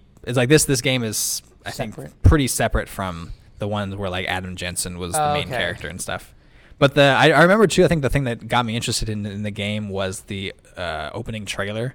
Had like a really cool scene where this dude's walking around in like a hood and like he looks suspicious, right? And in this kind of like futuristic city, and he sets off this weird, I guess like security bots like see him and target him as like being suspicious, and then he like sets off this weird like I guess like nanotechnology in the heart of the city, and anything that comes into contact with this thing starts to dissolve basically, and it's basically like showing that this like, you know, quote unquote terrorist within this game world took out like a large city using some kind of like experimental nanotech weapon. And then that's kind of like you start to, I think you're close to the city, or like you're in a part of the city that hasn't been affected yet. Okay. When this does go off, and you're kind of like a trainee at this facility, and then you have to make your way through the facility and escape before like the nanobot like technology like hits where you are, and that's kind of how the game starts out. Oh, that's really cool. So yeah, it was pretty like high stakes, and I was like, oh man, a lot of things happening. And this was an Xbox game, right? Yeah, I played this on Xbox. Yeah, and Angela and I got real into this one too. I was about And to ask, I tried to get him into Human Revolution when that came out for the 360 and PS3, and I think I got him the game so that he could play it and we could play it together, kind of like how we had done with Invisible War. Yeah. And I think it probably just didn't like he was playing other things or busy with like other things like music and stuff like that. Yeah. And so when I'd be like, hey, you ready to play Human Revolution? He's like, oh, I played that, man. I know what you're talking about. yeah. I'm like, you didn't play You it didn't at all. touch that. I know you haven't played it yet. So yeah, we played it and it was good. Yeah.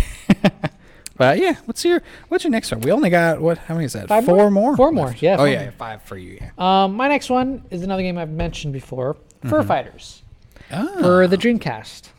I feel like 80% of this is Dreamcast games. Yeah, I was gonna say this is like Michael's list is all the Dreamcast games. But Fur Fighters, I'll mention again, it's where your animals, either a dog, a cat, a bear, That's right. a dragon, a turtle, whatever, but you're standing like humanoid posture, but you have guns, and you're going around the map, weird. and you're shooting each other, Oh, and it's okay, almost okay. like a Call of Duty or a Gotcha. Yeah, Battlefield. Battlefield, yeah, something like that. But you're doing that, and you're doing that multiplayer. But this one, there was a story in the game too, where this was another multiplayer one that I played when I was younger. Man, I was a multiplayer person. When I Yeah, was younger, maybe apparently. you got all your multiplayer stuff like out of the way when you're younger, and you're like, oh, I'm so tired of it now. Maybe I just want to play games by myself. Yeah. But I remember the story. It was a very like, I think the evil villain was like a bear, Okay. Yeah. and there was like some like dark conspiracy thing like going on.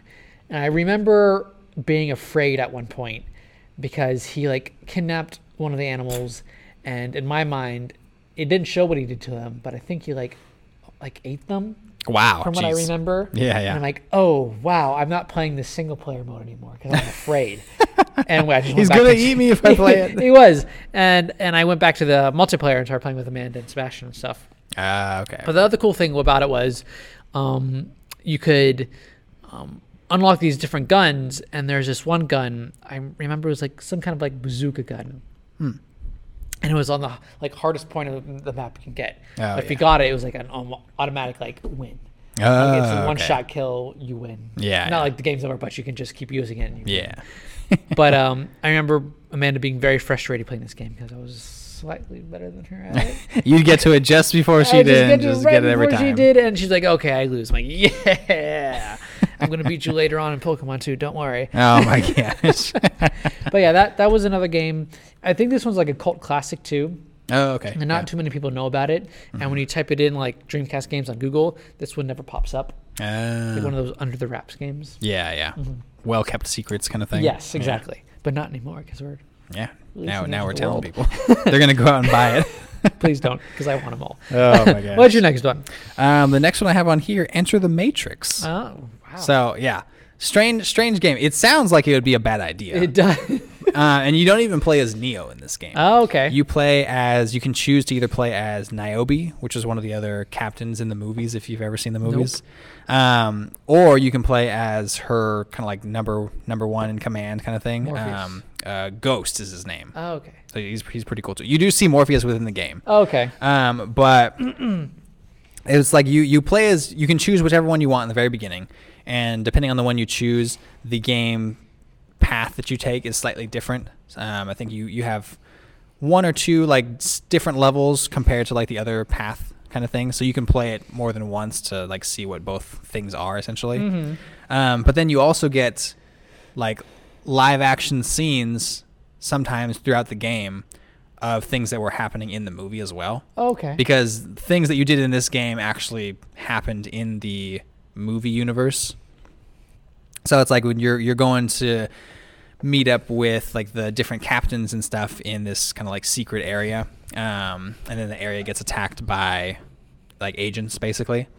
That scene like happens within the movies as well. I think number 2 or something like that. Mm-hmm. And it's kind of cool to know that like something's like, know that these things are happening, and as if you're like playing as like the characters that were in the movie, but you don't get to see their story and whatnot. Oh. But I think just the most fun part is just going into like the slow like bullet time kind of thing. I don't even think it's not even called bullet time. No, it's just the slow-mo. Yeah, it's Max Payne. But just the slow-mo where you could kind of jump and enter this slow-mo thing and start shooting, and you get the cool like bullet effects. The trails, yeah. Yeah, the bullet trails behind. And then when you're doing that, you can run on like walls and do like cartwheel flips as you're shooting and things like that as well. You had a meter which you had to watch to see like if it ran out, then you run out of the slow-mo kind of thing. Okay. But even in regular like speed, you could still like wall run and jump and things like that. So it was a fun, just kind of ridiculous licensed game. Wow, you have 2 licensed games that crazy. I know, it's crazy. But this one was just a lot of fun, and also just for the Xbox, you know. I mean, they had it for other consoles too, but I was just like, just these weird kind of random games that are just a lot of fun. Mm-hmm. And I think one of the more fun parts was, I think you specifically have to play as Niobe, I believe. Okay. And then one of the levels you end up playing is you get to fight against, I think you fight against either Ghost or like the Keymaker dude, who's a character within the second movie. Okay. But you fight in this kind of like Japanese Zen garden basically, and you could do all these like funny like cool. This is all not like, it's fist combat instead of like gun combat. Right. So now you're doing these cool like you jump in the air and do kicks, and they'll go flying and stuff, and you could kick them off of like, you can be on like the bridge and then kick them into the like what are those things called, like bridge rails basically, and they're made of wood, so then they crash through it and fly through, and it's like, it's a lot of just so ridiculous satisfying. fun, you know. I am the Matrix. I am the Matrix. But yeah, it's a fun little game if people ever go and try it. That's cool. Yeah. So my next one is one I've never mentioned before, and also for the Dreamcast.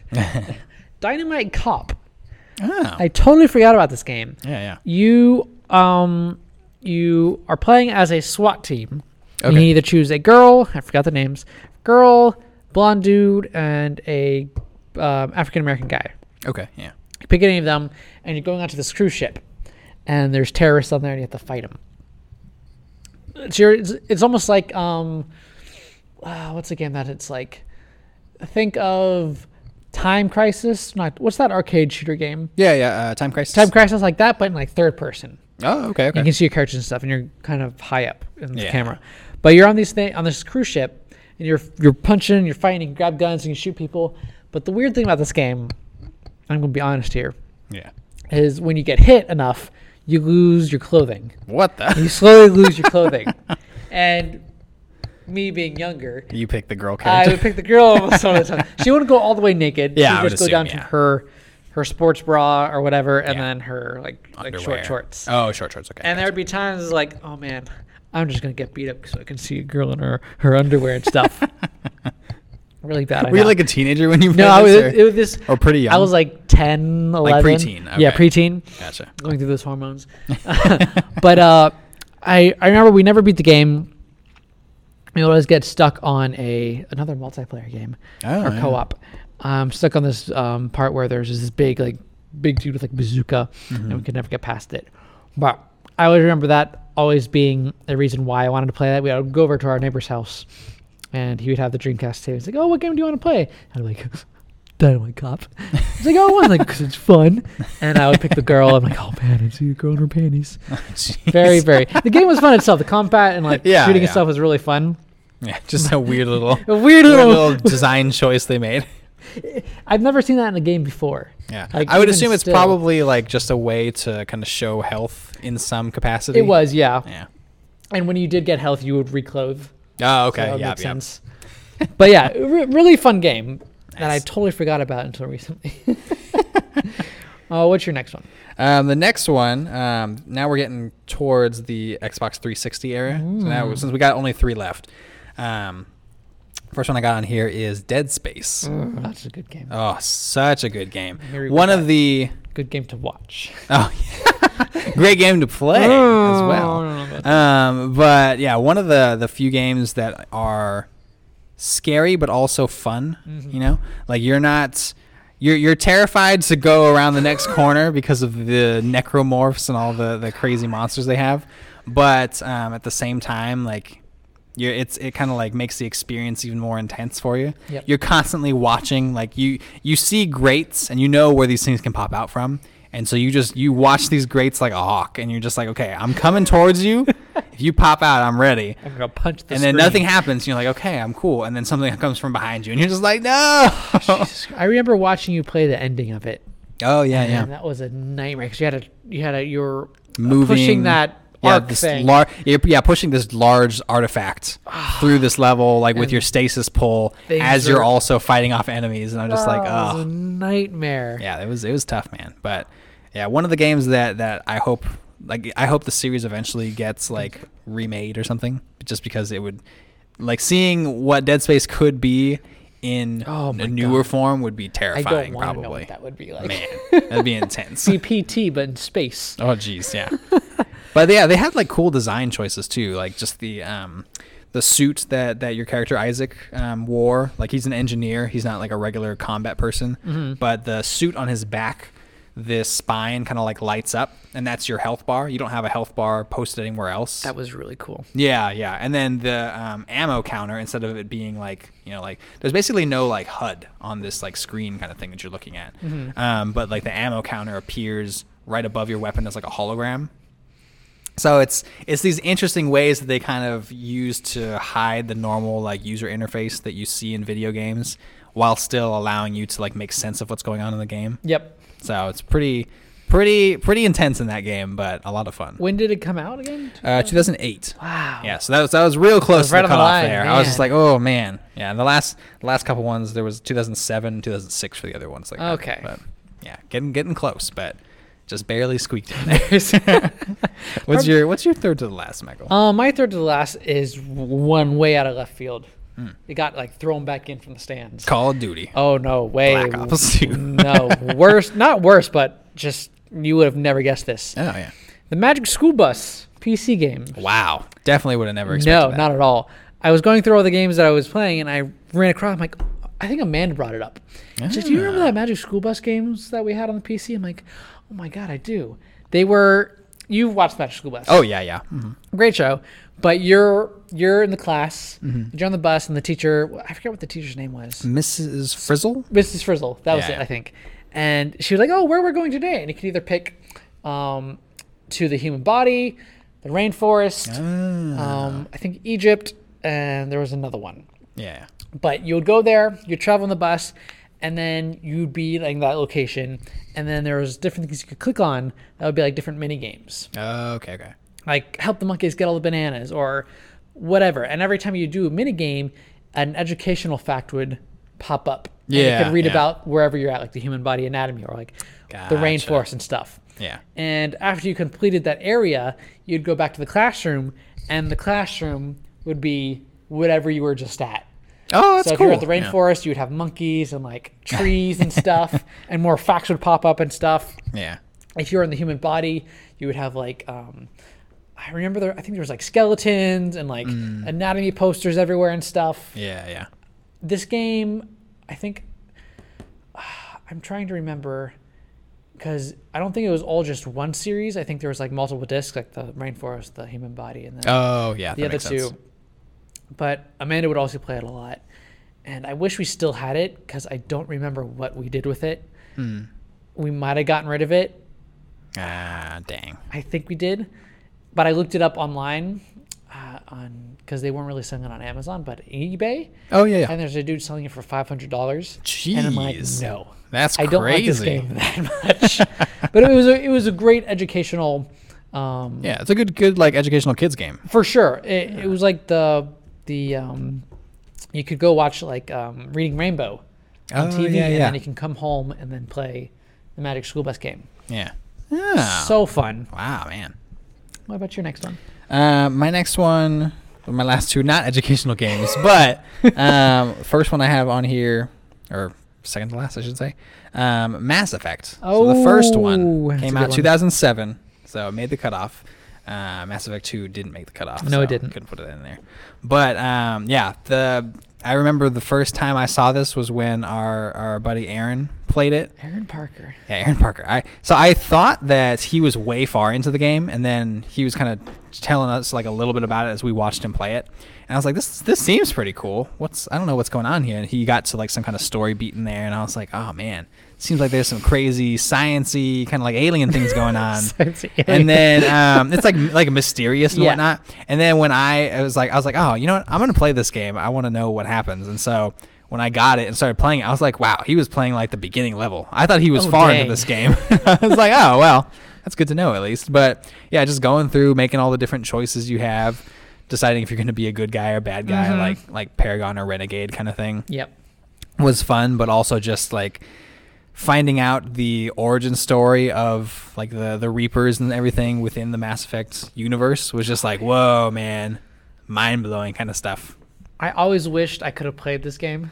You can. I can now, yes. It's on the Xbox Game Pass. Now I can't, but back when we played yeah. number 2, we would have to do the comic tie-in for the PlayStation owners and stuff. Yeah, and didn't like the comic not work correctly for some me, things? No. Yeah. I think I had to like reinstall it or something. Okay, because I do remember like hearing that there were bugs with the comic where you would choose one thing and then it wouldn't give you that choice that you made in the comic. So it's like, oh, what's the point of What is the point of what's the point of the comic thing then? But yeah, very, very fun game though. Well, it took a long time to play through. Oh, I can imagine. Which one do you like more? If you had to choose one or two. If I had to choose between the two of them, I'd say number 2. Number 2? Yeah. Good man. Yeah. Michael's like, good man. That's good the one I played too. So my second to last one is a game for the GameCube. Oh. And what am I... No, there's other GameCube games there. Yeah. But is Ty the Tasmanian Tiger. Oh, that's right. I remember you telling me a little about this. Now you play as, I think he's a dingo or something along those lines. Or he's not so he's not a tiger. They say he's a tiger, but he's not a tiger. He looks more like a dingo. Okay.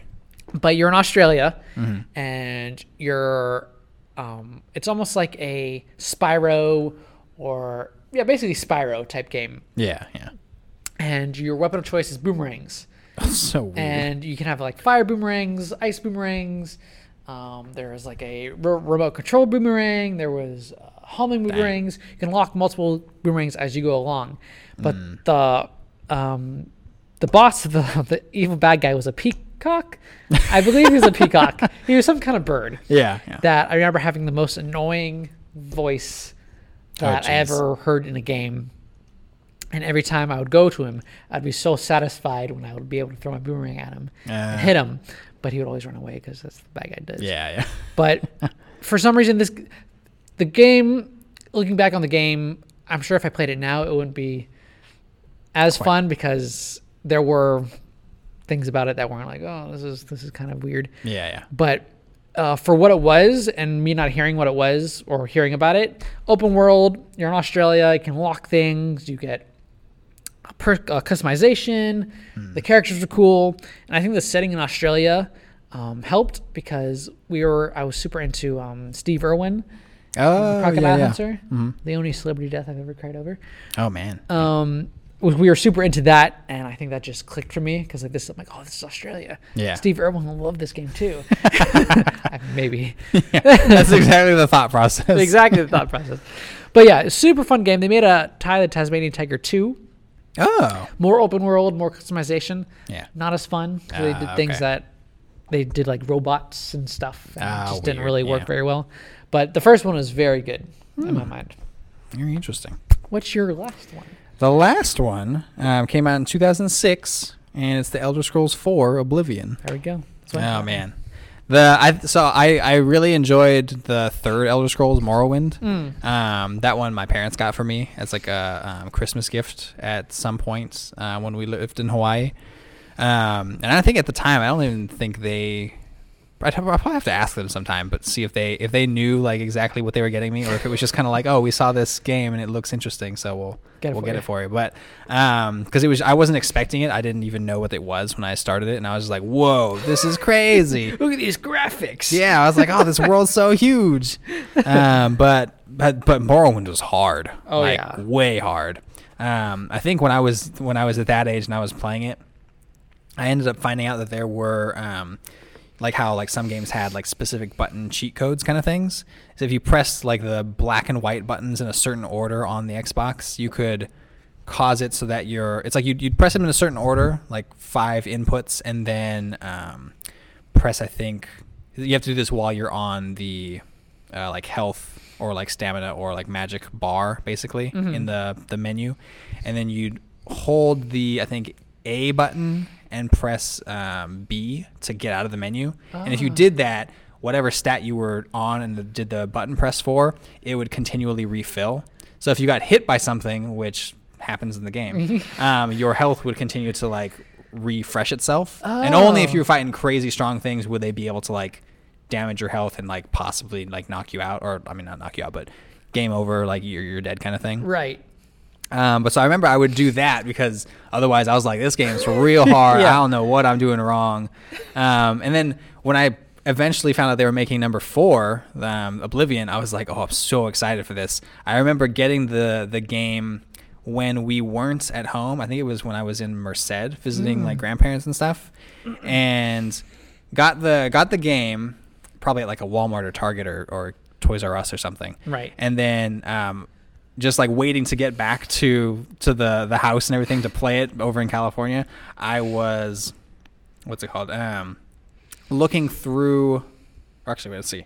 No, that was 2006. No, yeah, so that's when we already lived in Hawaii. So I probably had to wait till we got back to Hawaii. Yeah. But I was just reading through the manual as many times as I could, because I was just like, oh my gosh, because they added in things like when you got to your skills to a certain point, like level 25 or level 50 kind of thing, you would unlock these special abilities. So like, I think some of the cooler ones that I remember is like hand to hand was now, I mean, it was a combat thing. It was a skill in the previous game, but now when you used hand to hand, if you got it all the way to like 100 and you used I think it was like a backwards power attack kind of thing, your character would use, I guess it's like a palm strike, and it would paralyze your target that you hit. And I was just like, whoa, I'm going to train myself and be a hand-to-hand master. Game changer. Yeah, so there were so many like cool, interesting little things that they added in, and I was like, oh man. I was sad that they took out spears and crossbows, but I'm like, well, maybe we'll get them back eventually. Didn't get the spears back. No. Got the crossbows eventually in Skyrim, but it took a while. I'm just like, oh man.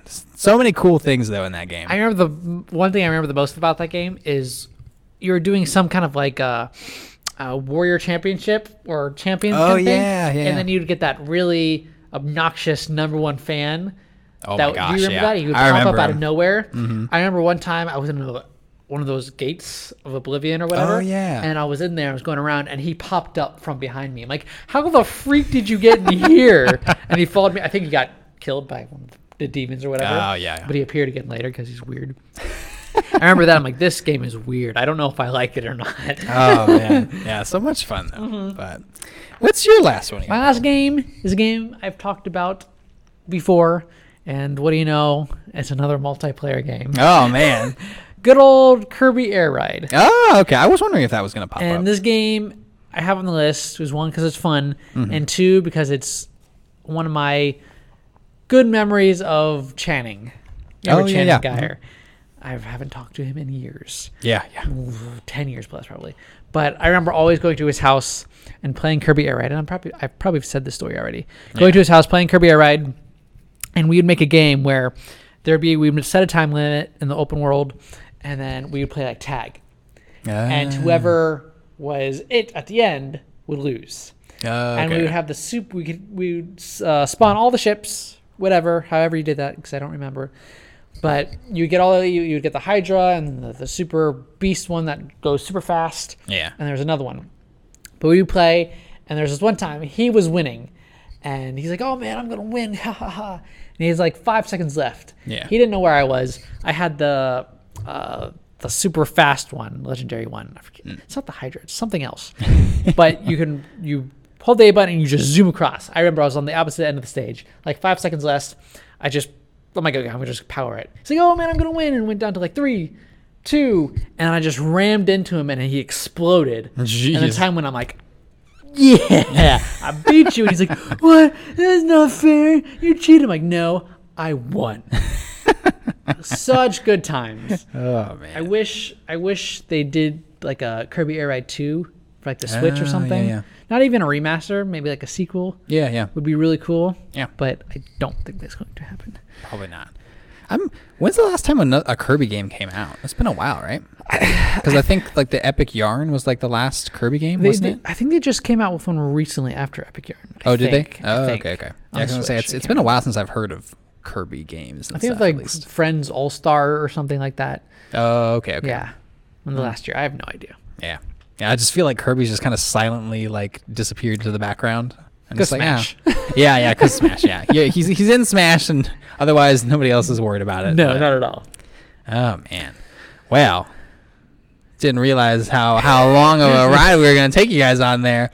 So we're gonna actually have to skip that second list because it's gonna take a while. If that's the case, we'll bring that in maybe like next week or some other week where there's slow news. Yes. So look forward to that top 10 games of the last decade eventually.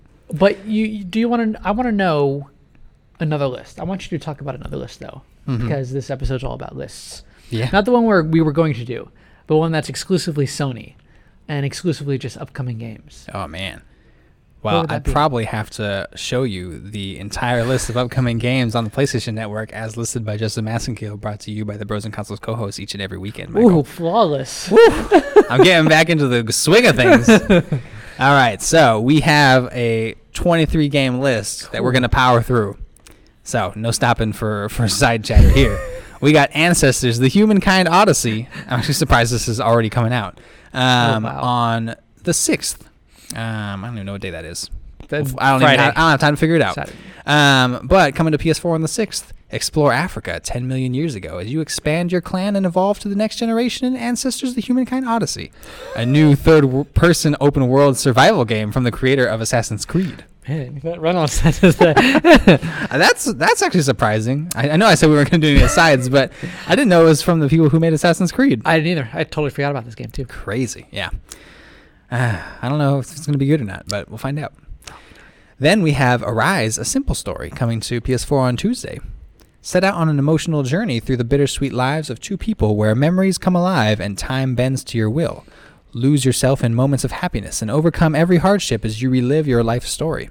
A story of joy and sorrow. A simple story. All right. This game looks real fun. Or it looks touching. I think it's going to be interesting at least. I didn't know it was coming out this year. I thought it was coming out sometime early next year. I've never even heard of it. They talked about it on one of the most recent State of Plays. Oh. It was kind of mentioned in there. I think that's what it was. Okay. But it looks interesting. It's like you're playing as a character who it seems like just recently passed away. Like they were burning his body and stuff. Right. So it seems like you're going and reuniting with, I would assume, daughter your or departed wife. I think. So it looks That's good sad. though. Then we have Big Pharma coming out on the 5th of December to PS4. Big Pharma is part business sim, part logistics puzzle. It's one thing to work in the lab perfecting new formulas, but converting the sciencey stuff into cold hard cash means bringing an engineering and business mind to the problem. Factory space is expensive, and those fancy new agglomerators and centrifuges don't always slot nicely together. Why? Yeah, strange choice of games there, but it'll do something. Then we have Blair Witch coming on Tuesday to PS4. Inspired by the cinematic lore of Blair Witch, experience a new story-driven psychological horror game that studies your reactions to fear and stress. With just your loyal dog Bullet by your side, navigate your way through a cursed forest that warps and distorts both time and space. Stand against the horrors of the Blair Witch and the decaying sanity of a man burdened by his past. Saw the Game Grumps play this. Yeah. What'd they think? Okay. It didn't look very good from what I saw either. There okay. was horror aspects, but not great. Yeah. I would assume this is a game that you have to, like, be invested in, like, the horror aspects of it and stuff. Because otherwise... If it's not going to scare you, then it's like, oh, well, what's the point? What's the point of the game, you know? Then we have Classic Snake Adventures coming on the 6th of December. A 4K reboot of the classic retro game Snake, introduced in 1997. Classic? Yeah, right? Remade with gorgeous hand-drawn 2D art and a 3D snake, which can bend and change size and speed during gameplay. A state-of-the-art game with the retro beloved gameplay of Snake 97. I didn't know what it meant by classic, but Snake. Yeah, that's like the actual game Snake. Okay. Yeah, That makes sense now. Yeah, I'm kind of interested to see how this one looks when it comes out, so I'll maybe look at it. Then we have Cuisine Royale. What? Now, this was a weird one where it appeared on the store like a week or two ago. I think you could you could play it like it was like it's an alpha stage or something at that point. Okay. Like early buy. Cuisine Royale is a brutal multiplayer last man standing shooter with realistic weaponry, mystic traps, and demonic rituals. Draw bloody mystic seals or conduct ancient rituals to heal allies, slow down enemies, set numerous traps, summon zombies, and more. Why is there... These games don't need to be made. Yeah. It looks basically from the trailer, it looks like a battle royale game, but with some more like mystic elements added to it. So I'm just like, I don't. Did this need to be created? No, who knows? Probably not. I'm just hoping it's not going to be another like blip in the wind, like how what was that game called? I know The Culling 2. Yeah. Yeah, it's like that. That game was another like battle royale that came and went in like Berserkers. Oh, I haven't even heard of that one. Remember we played the pre-alpha? I think it was called Breakers or like Dauntless. Lawbreakers. Or oh yeah, Lawbreakers. Lawbreakers. Yeah. Gotcha. Yeah, wait, is that one still around? I have no idea. I don't think so. Man, but like the Culling 2 was around for I think like 2 or 3 weeks, and then it got taken off the store. Dang. Yeah, like the company I think had to like refund everyone's money because there was just basically like no one playing the game. That's sad. Yeah, I was just like, oh, it's so sad. But yeah, hopefully they'll do something. And then we have Earth Knight coming on Tuesday to PS4. Earth Knight is an illustrated procedurally generated platformer that takes place in a dystopian future just after the dragon apocalypse. Sydney and Stanley have had enough. They've decided to skydive back down to the planet, taking out as many dragons as they can. Jump and dash your way across the backs of dragons on your way down to Earth in classic 2D side-scrolling action. This looks so trippy. Yeah, it looks very strange. I'm not sure what's going on in that game. Then we have Fight and Rage, which is one that came out on the Switch several weeks ago, I think. Familiar. Coming on Tuesday. Set in a far future where humans are enslaved by mutants, Fight and Rage is a side-scroller beat-em-up inspired by the classics from the 90s arcade gems. In a world where the law of the jungle prevails, 2 humans and a mutant rebel are willing to fight in order to stop this madness. Oh. Then we have Hatsune Miku VR coming on the 6th to PSVR. World-famous virtual singer Hatsune Miku invites you to her VR music game. Aim for the perfect score as she sings and dances to some of her most iconic songs. Choose a song and catch the melody symbols as they fly from the speakers. You can also turn the symbols off and just enjoy watching Miku sing and dance.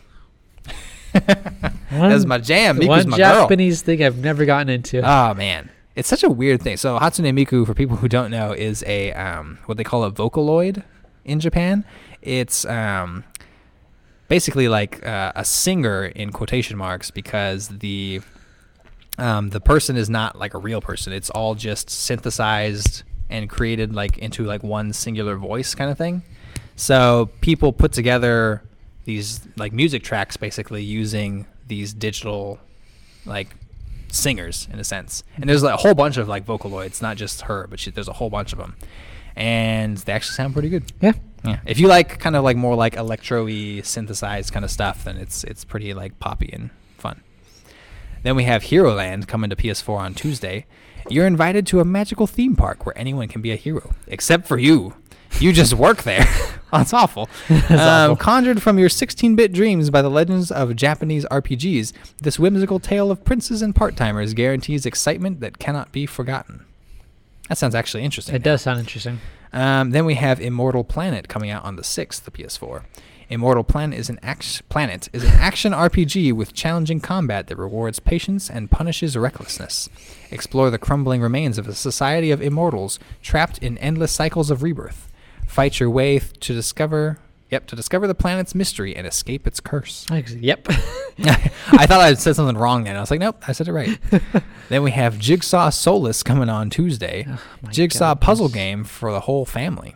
Welcome to Jigsaw Solus, a calming and relaxing puzzle experience with 6 different themes to choose from, 4 different difficulty size to manage. That's the real sentence. Size to adjust. 4 different difficulty size to adjust anytime while playing, and 30 high-quality puzzle images. Man, the game of the year. Oh, boy. Then we have Saga Scarlet Grace Ambitions coming on Tuesday. With the fate of the world uncertain, follow the journey of Urpina, Taria, Balmont, and Leonard as they call on their might and set out to carve a new future. Take charge and shape your own adventure with ultimate freedom of choice. All right. Yeah. And next is Simulacra coming on Tuesday. Simulacra is an interactive FMV horror game about exploring a missing woman's phone from the creators of Sarah is Missing. Recover lost files, piece back corrupted data, and retrace her final steps. Find her before it's too late. It's too creepy for me. Yeah, it sounds interesting. Then we have Ski Jumping Pro VR on the 6th. Things. Oh boy, to PSVR. Ski Jumping Pro VR delivers the sheer thrills of hurtling down a snow-packed ski ramp like no other game. Yeah, because there's no other game like it. Enjoy the sensation of incomparable height and speed. The ultra-realistic VR experience and a full single-player career mode make Ski Jumping Pro the ultimate winter sports simulation. I'm sure. Oh boy. Then we have Space Blaze coming out on the 5th. Space Blaze taps into that old-school sideways scrolling shoot-'em-up by leading you through 7 challenging levels filled with action. What a way to sell it. There are 3 different weapon systems with a single mega weapon for each. And don't forget that classic 80s game feature, a giant boss to shoot it out with at the end of each level. What a... Oh, boy. Wow. All right, next is Stardust Odyssey coming on Tuesday to PSVR. The evil of the abyss is back, and it's up to you to stop the threat.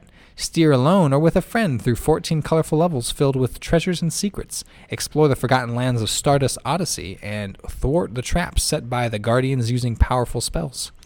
Combine their effects to overcome gigantic bosses with fearsome capabilities. All right. Yeah, that kind of reminds me of, did you ever hear of Wonderbook back in the PS3 days? Not It was- off the top of my head. It was like a similar-ish to like Harry Potter in a way, where it's like okay. you combine spells in interesting ways. Like you could put up like a wall of fire, and then throw like a tornado through it. So then you have like a fire tornado and stuff. It kind of sounds like what this is trying to do in VR, because that was like a PS Move game. Oh, really? Yeah, like no VR, but at least this sounds like it'd be cooler maybe. Then we have Star Ocean First Departure R coming on the 5th. Space date 346. Our tale begins on the primitive planet of Roak, where Roddick lives in the peaceful and uneventful town of Kratos. Oh, geez, there's so many names here. A member of the village's local defense force learns of a mysterious disease in the neighboring town. Those infected turn to stone, but continue to live on in a petrified state. Thus, the story of Star Ocean begins. This one actually, looking at the trailer, looks pretty cool. It's got kind of like pixel arty kind of like style and whatnot. Okay. And I think I was expecting it to just be like these 3 characters. It looks like there's a lot more characters that you find throughout. So I'm like, okay, this might be worth it. Maybe and this will be the game that will redeem itself for Star Ocean for me. Possibly, man. We got to go back and play that Star Ocean game. No, we don't. Man. No, we don't. I got far enough. That's no more. Man. Then we have Tools Up on Tuesday. Tools Up is an exciting party co-op letting you test your renovation and teamwork skills, paint walls, tear off wallpaper, and move couches against the clock. Home renovation has never been so much fun. It's like... It's a statement you'll never hear anywhere else. No, not at all. Trax is coming to PS4 on the 2nd, so tomorrow. Build fast, fun, and challenging tracks. Wow. Sorry, tracks is actually spelled Trax, just so you're aware. Jeez. But build fast, fun, and challenging tracks with the Track Builder and mix it up with your own track designs. Man, Too many tracks. too many uses of the word track in there. Choose pieces of track and assemble new and exciting circuits, or pick one from the 12 included pre-built world race tracks. Oh my God. Play against your friends or play against the computer. Choose from 4 classic cars, then customize your ride. I feel like their slogan should be tracks. Yeah, Just tracks. Then we have Where the Water Tastes Like Wine, coming out on Monday the 2nd. This looks good. Yeah, this one seems interesting. I'm just like, after kind of seeing a little bit of like the pictures on the Switch, I'm like hesitant on like whether or not this might be a game that I would be interested in. But it says Where the Water Tastes Like Wine is a narrative adventure game about traveling, sharing stories, and surviving manifest destiny. Featuring gorgeous hand-drawn illustrations, Where the Water Tastes Like Wine combines 2D visuals and a 3D overworld U.S. map. It's got history and a slice of life. Yeah. Right up my alley. Yeah, actually, yeah, that sounds like it's right up for you. Mm-hmm. Then we have Winter Sports Games. That's the name of the game itself. Coming out on the 5th. Win tournaments and master challenges in 6 tense disciples. What? No, disciplines. There we go. I was like, that's a weird sentence. Intense disciples. Okay, play by yourself or with up to 4 players at your home. No runny nose after every competition. Whether you enjoy skiing, barreling down an icy track in a bobsleigh or sled, or calmly sliding the stones across the ice in curling, you can have it all here. There we go. Wow. Okay. That was more of a mouthful than I was expecting. And the last one this week, Wizards of Brandel, coming to PS4 and PS Vita on Tuesday. Cross-buy. You wake up and notice that your house is gone. Retrieve your life back through a new adventure in a fantasy RPG. The young wizard Darius loses his house after he fails to make a loan repayment and ends up living for free in the house of a wanted sorcerer. That's it? That's it? Oh, all right. That's it. This is another Kemco game. Okay. They have so many RPGs. Yeah, it's way too many. It's crazy. Like, if you're a Kemco game fan, like, I don't know how you play through all these things. I don't either. Unless you play, like, nothing else. Maybe, yeah. That's entirely possible. That's your life. But there was one that came out a few weeks back that took place in, like, the Edo period. Ooh. That was, like, one that I was like, I'm kind of interested in this. I could see that. But I gotta wait because no money. But, yeah, if I was looking at all these games and I'm like, I do have some money, but I already put it into Nintendo Switch cards. Oh. Where would I go to find what games I could be using those cards for? Nintendo Switch cards. You would come to the weekly Nintendo Switch picks, and this week would be very barren because there's only one I have for you. Oh, man. And this was already mentioned, so I'm just going to mention the date and the price point. Okay. Available on the 6th of December, Immortal Planet. Yeah. Original price point $14.99, but now on sale for $13.49. That's pretty good. Oh, Pre-purchase. I saw two. Apparently, if you own 4 of these very specific games, it might even say it in the description kind of thing. There's like 4 games that if you own them, apparently they drop the price even further to 15% off. Oh, really? Which is pretty cool. I'll try and find it. You can keep going. Oh, but that was it. I only had one game. Oh, okay. Oh yeah, we already talked about Immortal. What's it called? Immortal Planet. That's I'll read a little description of it. Oh yeah. Let me find that list for you. On the icy surface of the forgotten. Wait, you read that already.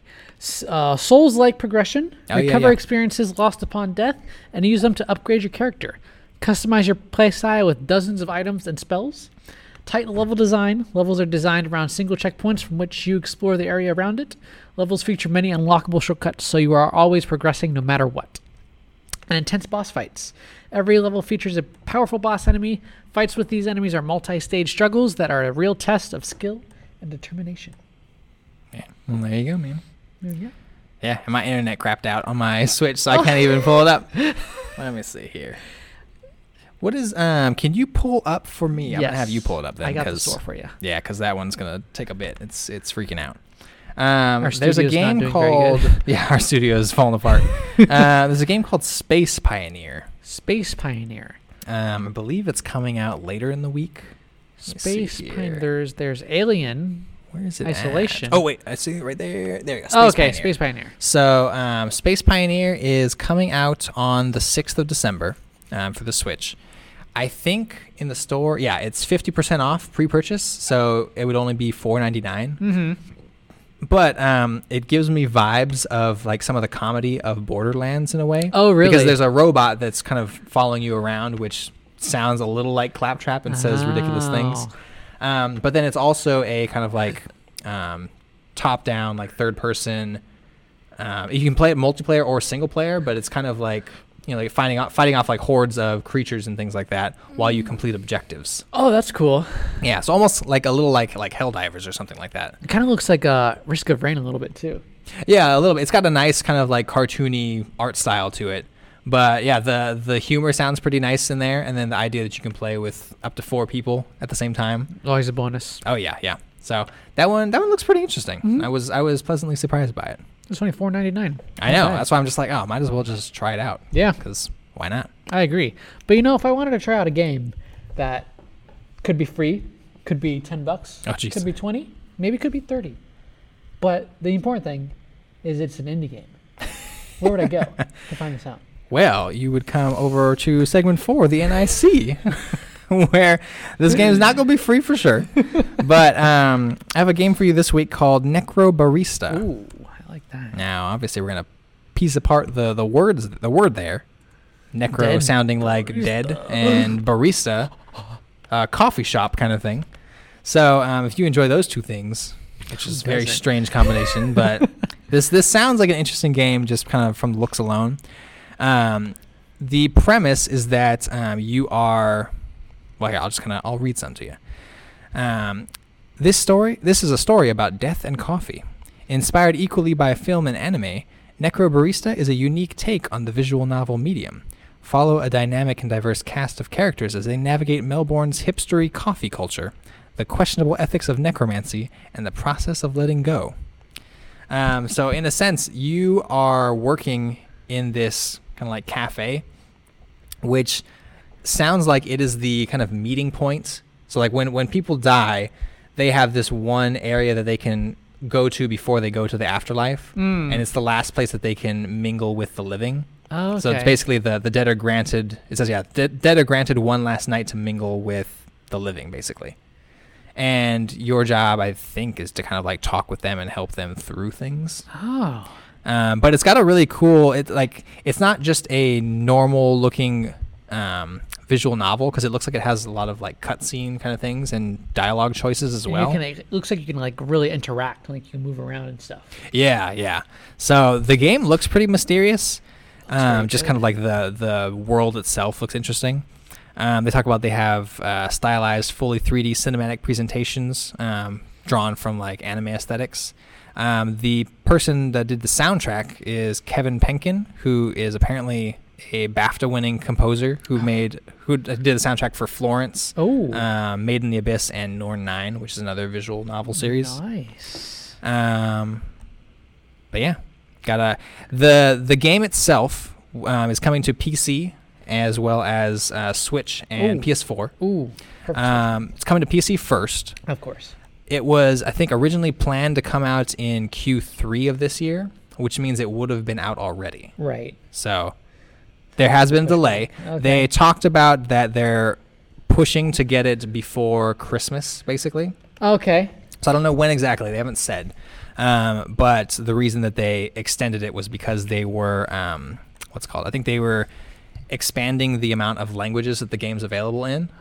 So I think it's going to be supporting 14 languages at this point now, which is a lot. It's got some of the standard ones, obviously English, Japanese, Korean. I think it's it's Spanish, and then like very specific Brazilian, Portuguese kind of thing in there as well. That's cool. But then they added in other things like Arabic and Russian, as well as like traditional and simplified Chinese and stuff like that. That's really cool. Yeah, so they got a lot of I think they even have like Dutch, which is so random. I'm just like, oh wow, man, they went for it. I wanted to read a few of these like quotes that some sites had kind of talked about, because some of them are pretty funny. Kotaku's is, "This is the most Melbourne game imaginable," which I'm like, I don't know what that means. I don't know what that means either. GameSpot says it's full of dramatic pauses, sassy dialogue, and a lot of mystery. That's what I like. Paste Magazine says stellar art design and a compelling cast of characters round out the title, and a dark synthy soundtrack ties it all together. Nice. Another one from Kotaku. It looks like what would happen if Persona took over a coffee shop, which is to say stylish as heck. Ooh. Yeah, which I was like, that oh, quote. Michael will like this. That's a nice quote. And then the last one, which I thought was the best, Rock, Paper, Shotgun says, you know how sometimes games look so good you just want to eat them? You want to print out all the screenshots in glorious glossy photo paper and just put them in your mouth? You know that feeling? Yeah. That's how I feel about upcoming visual novel game Necrobarista. That's a good one. So pretty excited for this one. Obviously, the PC one's coming out first, and then PS4 and Switch are planned for afterwards. Right. So hopefully they'll be able to get it out, the PC one out before the year ends, and then the PS4 and Switch versions will stay on track for next year. Right. Cool. But yeah, now if I was looking at all these things and I'm like, man, next year can't come soon enough. Oh, Got to go grab someone who can run fast enough to travel through time or something. Oh man, I don't know about time, but he could in Sonic CD. But this is Sonic Superfast Minute. Going with the trend of games that were really good. Where was that trend? And how did I miss it? We're gonna talk about Sonic and the Secret Rings. That's the game title? Yes. Okay. The Just making first of the basically storybook games. Now I'll read the development, and this is I don't agree with any of this, but hear me out. Sonic and the Secret Rings was produced over a span of approximately 2 years, while it was programmed over a span of approximately 1 year. The idea for the game centered around the potential abilities of the Wii Remote. Yojiro Ogawa was stated that the next-gen Sonic the Hedgehog 2006, which originally... Oh, I had a stroke there. Was originally planned to be ported to the Wii. He later elaborated that that to port this game would mean that it would not launch until a significantly later date than Sonic and the Secret Rings, and Sega wanted to release a Sonic game much closer to the Wii's launch. With less time to develop the game than normal, the two different play modes, the development team for the Sonic game was much larger than that of a normal Sonic game. The game has gone through several name changes. It was first announced as Sonic Wildfire by Sega at E3 2006, then as Hypersonic at the Nintendo press event, and again as Sonic Wildfire in all the following trailers. Those are terrible names. After E3, it was then changed to Sonic and the Secret Rings, which is even the worst name, before being slightly modified into Sonic and the Secret Rings in August 2006. Jeez. Sega preferred the original name Wildfire over Secret Rings. That is, Wildfire was to have been the final name, but changed it so that it was more relevant to the story and the Arabian Nights stories, which this game is based on. Okay. The game's art and setting were heavily influenced by Shadow of the Colossus, Prince of Persia, and God of War. None of those games are anything like this. Yeah, game. I was gonna say that sounds a bit ridiculous there. The reception, now this is where it baffles me. Sonic and the Secret Rings has received positive scores from critics, who praise the game for its graphics, varied challenges, and as well as its many resolved issues that were present in preceding 3D Sonic games, making it the most well-received installment of the series since Sonic Heroes, which was a fantastic game. Wow. Generally being seen as an overall improvement, particularly after the overwhelming negative reviews of the 2006 Sonic title. It was also a commercial success, which blows my mind. The current game rankings average is 72%, which Metacritic ranks it out of 69 out of 100 score. And it goes into Nintendo Power supported the game's highest rating, being an 8.5 out of 10. However, the game was criticized for tough controls and an unappealing story, and that the player is now forced to do missions that are both tedious and repetitive to complete just for the sake of advancing the storyline. Dang. The game's multiplayer mode was also criticized for being too similar to Mario Party series, and the mode as a whole has been dubbed as unoriginal.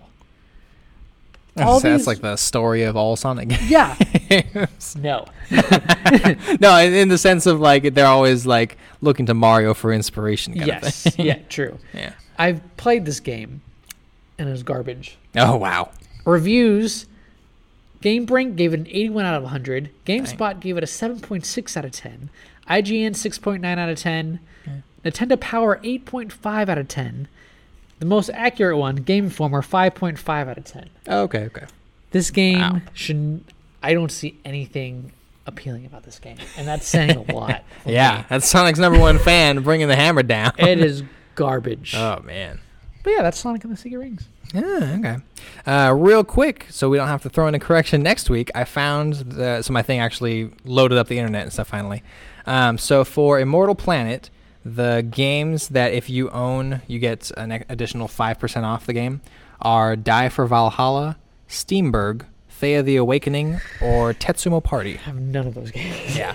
So if you do own any of those games, apparently the system will recognize it and you'll get 15% instead of 10% off. Nice. So yeah, a little extra bonus there. There we I go. assume they must be either same publisher or have some relation in terms of like the dev teams and stuff. Yeah, probably. But yeah, that's a cool little thing. I've never seen that done before. I haven't on like either. a store of any kind. That It's I a know new thing of. to me. They should Yeah. do that more often. Yeah, that's pretty cool. I like that kind of, the customers are playing a lot of your games, then give them bonuses for it. True. Well, that has been a long journey through episode 52. Day is it? We had to do something crazy We did. for 52, Marks one episode for every week of a year. That's if true. we had done it continuously for a year. And now we're gonna go for another 3 hours. Oh my gosh, no. So next week most likely will not be nearly as long. But we look forward to seeing you guys all then. Until then, if you have any questions, comments, or feedback, feel free to write in brosandconsoles@gmail.com or on Twitter, I'm at IndieRonin. Michael is The World of Mike with periods in between each word on Instagram. And we will see you guys next week. Peace. Peace out.